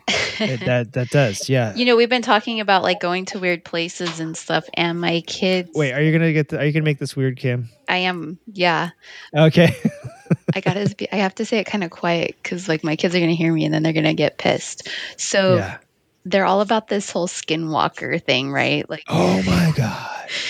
They're totally into it. And so we have a house out in Yucca Valley by Pioneer Town this weekend. And we're staying at a ranch. And so we're saying that we're staying at Skinwalker Ranch. Right. Y'all kids, welcome to the Uinta Basin. This is Skinwalker Ranch. That's awesome. But I don't want to scare them too much because I don't want them like trying to sleep in our room or anything, you know? Yeah, that's the biggest bummer about having kids, period, is it... yeah. So Junkie should write this Ghost Town book, and you should write a book about like haunted places. Yeah. It seems like there's a little bit of crossover there. Right. Let's see. I'll put it can be a chapter. Hey, no shit. This is not a lie. Did you know that Calico Ghost Town, the lower parking lot, is actually part of like an off-road vehicle trail, like a OHV parking hub or something like that? I didn't know this until the last time I went to Calico. I saw a bunch of like toy haulers and stuff in the lower parking lot. I was like, what are they here for? It's actually like a hub on like a OHV trail. So there may be a trail linking a bunch of ghost towns and mining towns together that I don't know about. I had looked up all the dirt trails to do around like Joshua. Unfortunately, that was the part that I did not do at all because I was really looking forward to getting at least a little bit of off-roading on that Himalayan. Did you have a friend with you too? No, I was by myself, but it was wet. And yeah, exactly. If you're like out, because the population drops off out there really fast. So you're going to go from, you're going to go from explorer to prisoner pretty quick. Like missing. Yeah. Someone no, would steal the bike and leave you. yeah, no, still him and leave the bike. Oh, yeah. That's what I'm getting at. I would. Yeah. I have gone off roading a couple times by myself, and not anything crazy, because I would the further, once you see some stuff, you're like, hey, this is really stupid. Like if you get hurt, I feel like even in Moab, if you fell out there, you'd have a better chance of somebody coming along, like even a side by side or a Jeep or something. Oh, than you yeah. would in some of the places where you were at. You know what I'm saying? Yeah. Up there. I've got good stories on that. Like when I was a kid, we would go camping down in Mexico, like San Felipe and stuff, and we'd take the dune buggy, and I had like learned how to drive the dune buggy and like the some dunes out by the beach and stuff. And my girlfriend and I went with my parents and brought a friend, and we'd go down the beach and I got like stuck on one of the sand dunes, like away from camp, and we were like, just you and your girlfriend? out yeah, there? we're like walking down the beach back to camp to like get dug out, or Yeah. Yeah. like lots of stories like that down in Mexico with the family, like getting stuck Yeah. in mud. People go missing all the holes time in and- Mexico. Yeah, for sure. Yeah. Yeah. Well, I hope that you enjoyed your trip. I'm sorry it was so short, but that leaves an opportunity for a potential outing again. I don't know when Yeah, the next sure. time you'll be able to come this way is, and honestly, I would like to ride a lot more than I have, and I think I'm just going to have to do it. I think I'm going to this year is going to be a touring year for me. I already know that I'm going on a couple long rides this year, and I think Dawson, we've talked about Slowjamistan a lot, but I think we need to make it happen this year. That's a place that Mike like probably would have soon. enjoyed. I've got a list already next to me of not necessarily all bike stuff, but yeah, I've got a list going. I'm already. Yeah. Well, if you guys wanted to come out to Colorado, I'm sure that the Nokomoto boys would eat it up. They'd love it. Yeah, we've done the math on it, and for us to meet halfway, it is easily an iron butt. And Yeah.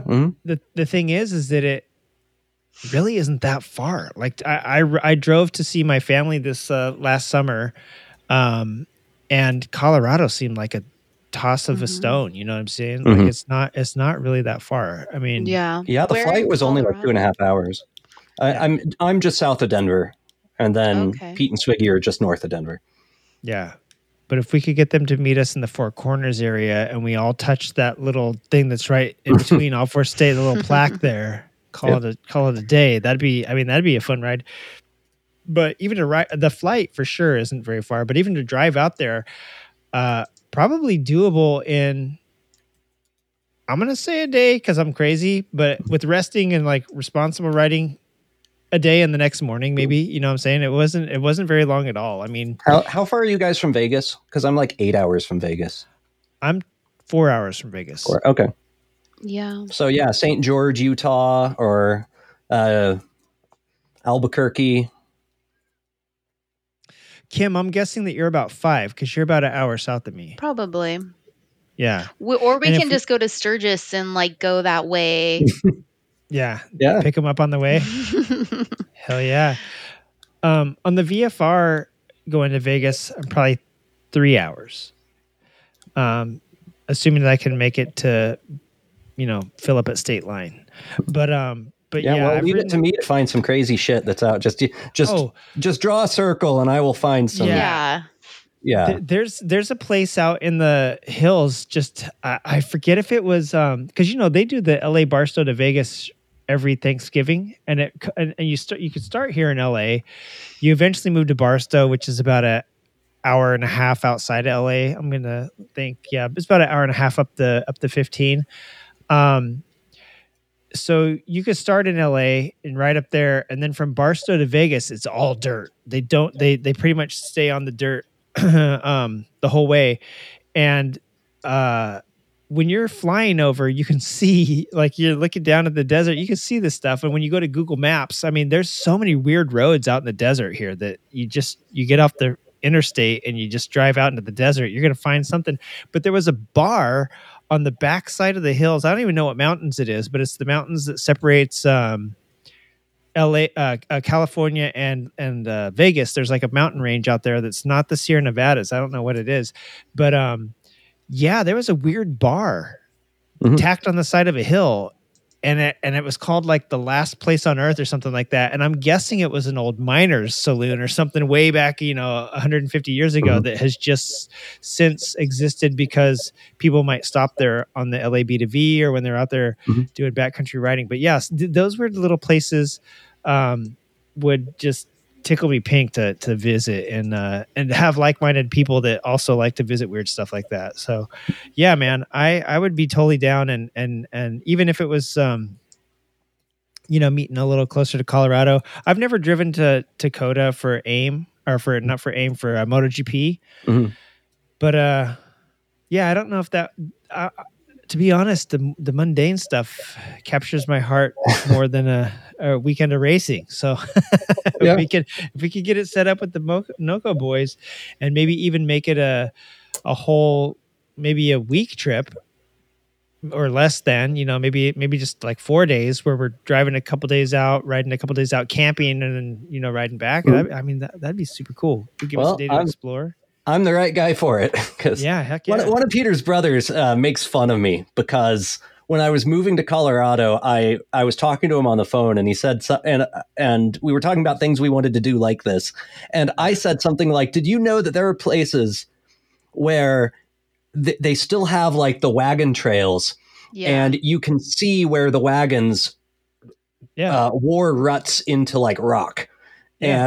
And I just said this to him like it was a cool thing that I wanted to go do sometime. And he just lost it. He thought it was the stupidest idea. And he's been making fun of me ever since. And he's like, he like imagined this National Lampoons thing where we like ended up there and our car was all torn up. I was like, there they are, the wagon ruts. It's so funny how... Let's never speak of this again. Yeah, it's so funny how different people are, because like I'm kind of the same way, and like I have girlfriends that won't even like pull off the pavement. Like they're like, is there a dirt? Is it dirt? Like any dirt, parking lot, dirt, whatever. And if it's a yes, they're like, they're not going.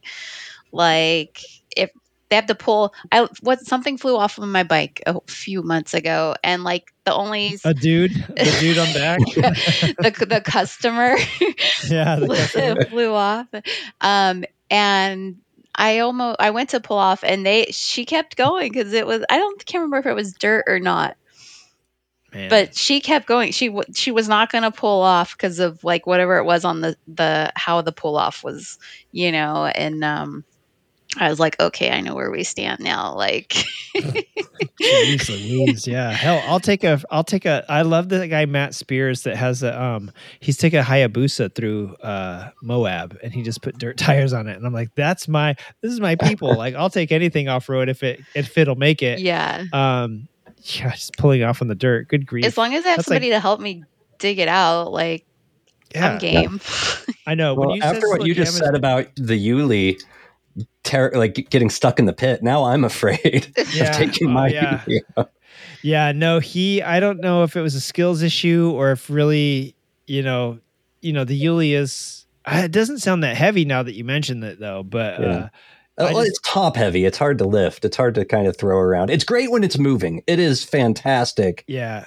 It's so nice to handle, but I've dropped it like in parking lots, like when I'm taxiing it around, and it just starts to lean, and you're like, oh god, this ain't coming back from this lean. He definitely, and those tires, notoriously ADV tires are like 80% road and 20% dirt. So when you get into he was down in a ravine and he couldn't make the hill climb because of those tires. So I think that's why he burned out his clutch. And there's some pits in the world that you just can't get out of. You should not go down. Yeah, to begin with. I dropped my bike. Which bike was it?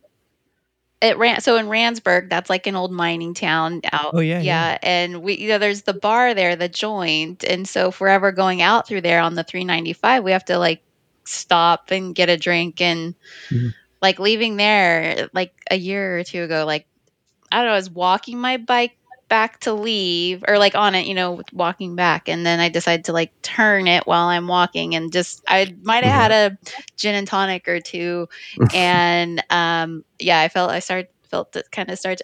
I tried to say it, I'm like, fuck, I just went like, yeah.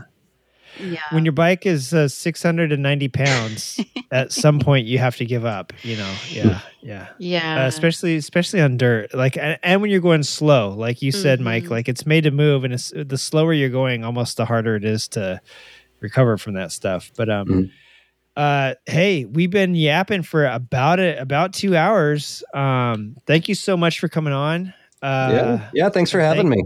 Yeah, thank you for sharing. The first, one of the first Patreons, I think, subscribers to come on. So that's awesome. I'm sorry I didn't get to see you in person and give you the stuff. So I have it in a box. I will get it out in the mail this weekend, because now I feel extra guilty.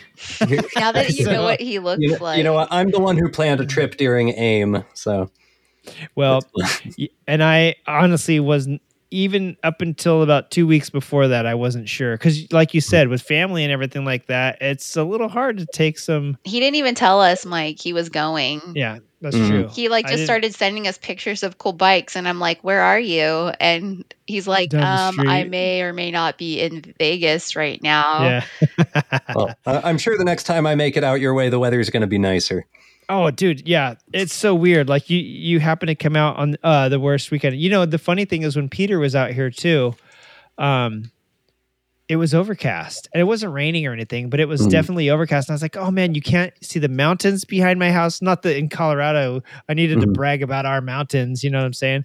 But it was just a weird overcast sort of day. It wasn't, 75 or 80. I was really embarrassed. And he's like, dude, like, don't worry about it. And I was like, no, this is everybody that comes to California always seems to come right when it's less than it's like, are you guys lying 90% of the time? Because like, this is like the second guy from Colorado that's came out, and it is not sunny and bright and, 90 degrees out here, but definitely you certainly came.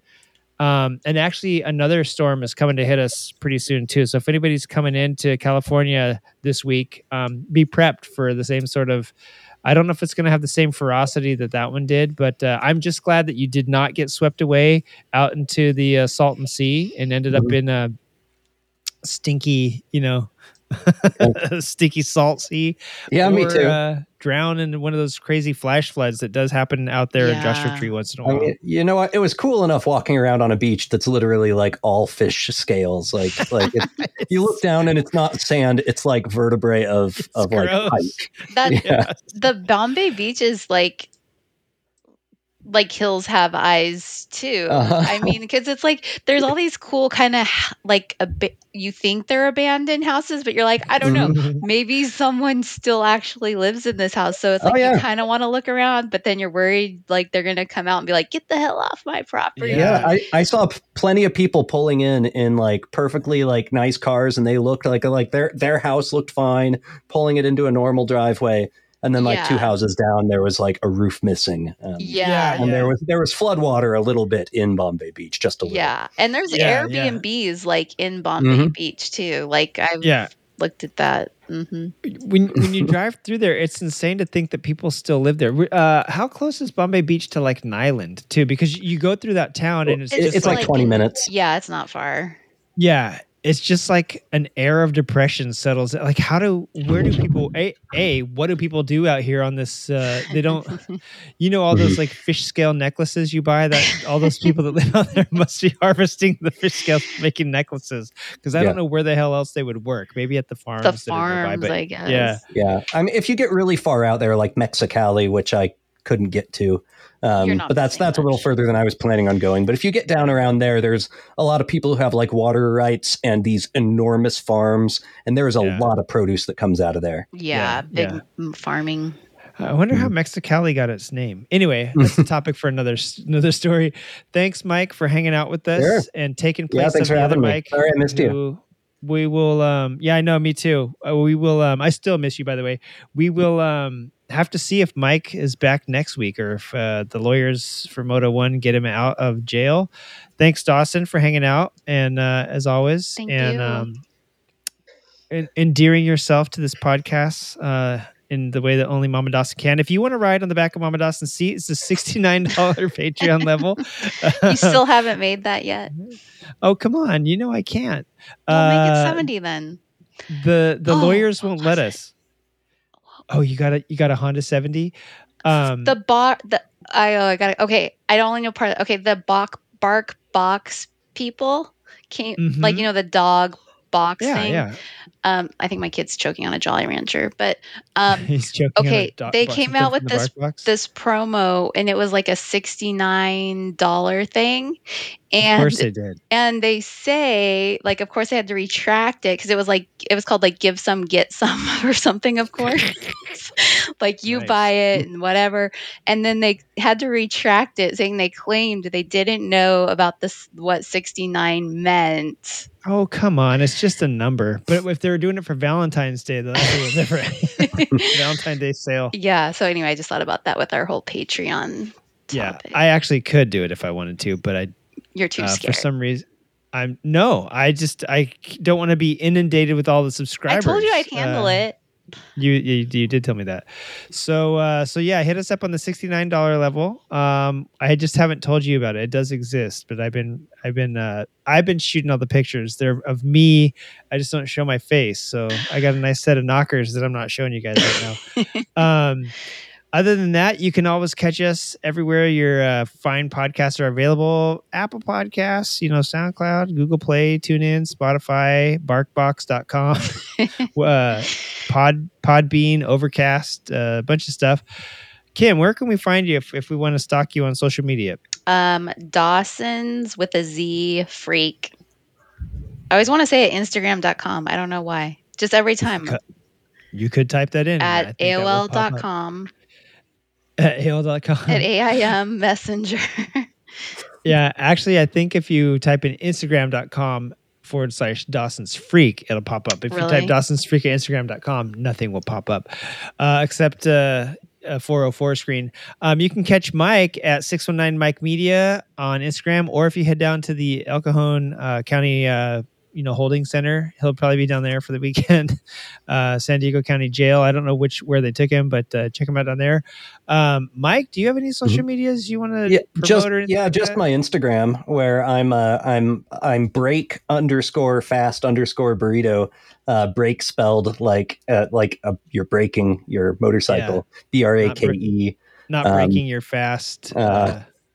And I am also, if you just look up the podcast that I sometimes am a guest on, Nokomoto podcast, then I'm the only social media that they do. I know. If you want to see pics of Pete and Swigs, go to Breakfast. Yeah, exactly. Right. And the 5 motorcycles that I have that I will be shrinking shortly. Exactly. And if you want to hear some of the best episodes, if they don't do it soon, I'm going to hit up the president and tell him you need your own podcast about restoring bikes and just some of the most esoteric stuff.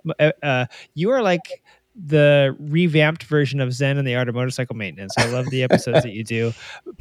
Questionably, arguably better than some of the Nokomoto stuff that comes out. Whoa. So shots fired. I got that book. Yeah. I have that book and I have yet to read it. Dude, we'll have Mike read it in his sultry voice. It's a lot, that book. When we got into motorcycles, I was way into that book, and now I'm a little like. We're gonna burn that book. We'll throw it in the Patreon gift bag. Yeah, exactly. For somebody else. When they bring back book burnings again for the 85th time this year, we'll throw that one in there. Let me see. I mean, you're going to hear more of me because Peter and I are actively restoring a bike, and we're learning a lot of stuff as we're doing it. So you'll hear more from me. But I only kind of show up now and then on their show. Yeah, and if you're a Nokomoto patron, you can see some of this restoration going on, which is really refreshing to me to see that they're actually trying to spray and stuff like that. It's pretty good. I think Pete said they got the paint booth set up. Yeah, because their dad owns a garage that used to be like a proper auto shop. Yeah. And so for his 70th birthday, they got him a spray booth. Nice. That is very generous of them.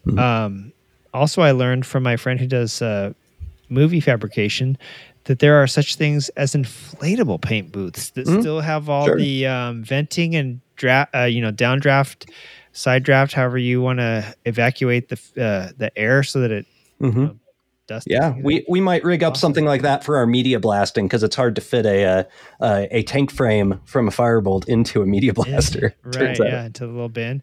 If you want to catch Tobor, he's at tobor.cr@gmail.com. You can check us out, Creative Writing Podcast at gmail.com, Creative Writing Podcast, Facebook, Instagram. And if you want to check out our blog, it's creative-writing.com. For anybody that isn't on the video right now, you're just going to hear me say that. You're not going to see my finger go across the air like that. But most important, find us like Mike did on patreon.com/creative writing. And as the other Mike, incarcerated Mike, who wasn't here to enjoy the fact that I had to call him Mike this entire show because of a punishment that I said the word of the week 2 weeks ago, has said, hey, we have a Zazzle store. You should promote it. So Zazzle.com/store/creative writing. It's in the show notes so that you don't have to remember all that. But anyways, everybody take it easy. Thank you for wasting a perfectly good 2 hours of your life. On this show, since Mike's not here, I don't think it was a waste. I think Mike T. We're gonna have to call you Mike T too. Yeah, this is a way better show. Mike T missed out. Yeah, he did, but this Mike T didn't. Is he Mike T 2 then? Mike T like number 2? Sure. Mike T Dose. Two, yeah, we're gonna have to. Oh my God, you're T2. You're Terminator 2. We're just gonna have to call you T2. Do you have anything to go out on? Please don't recite the Anarchist Cookbook because our lawyers don't have the funds after Mike got in jail. But do you have anything to go out on? Any words of wisdom? No, just if you've been thinking about going to a place and do it, you don't need an excuse. You don't need a reason. Just do it. Yeah, that's right. Even if you go into debt. No, I'm just kidding. I'm trying. Even if you end up in a bad situation where it's dangerous and you're alone and you're stuck, maybe don't do that. That describes my 20s. All right, and with that, everybody have a good ride, good weekend, and all that fun jazz. Talk to y'all later. Bye. Bye.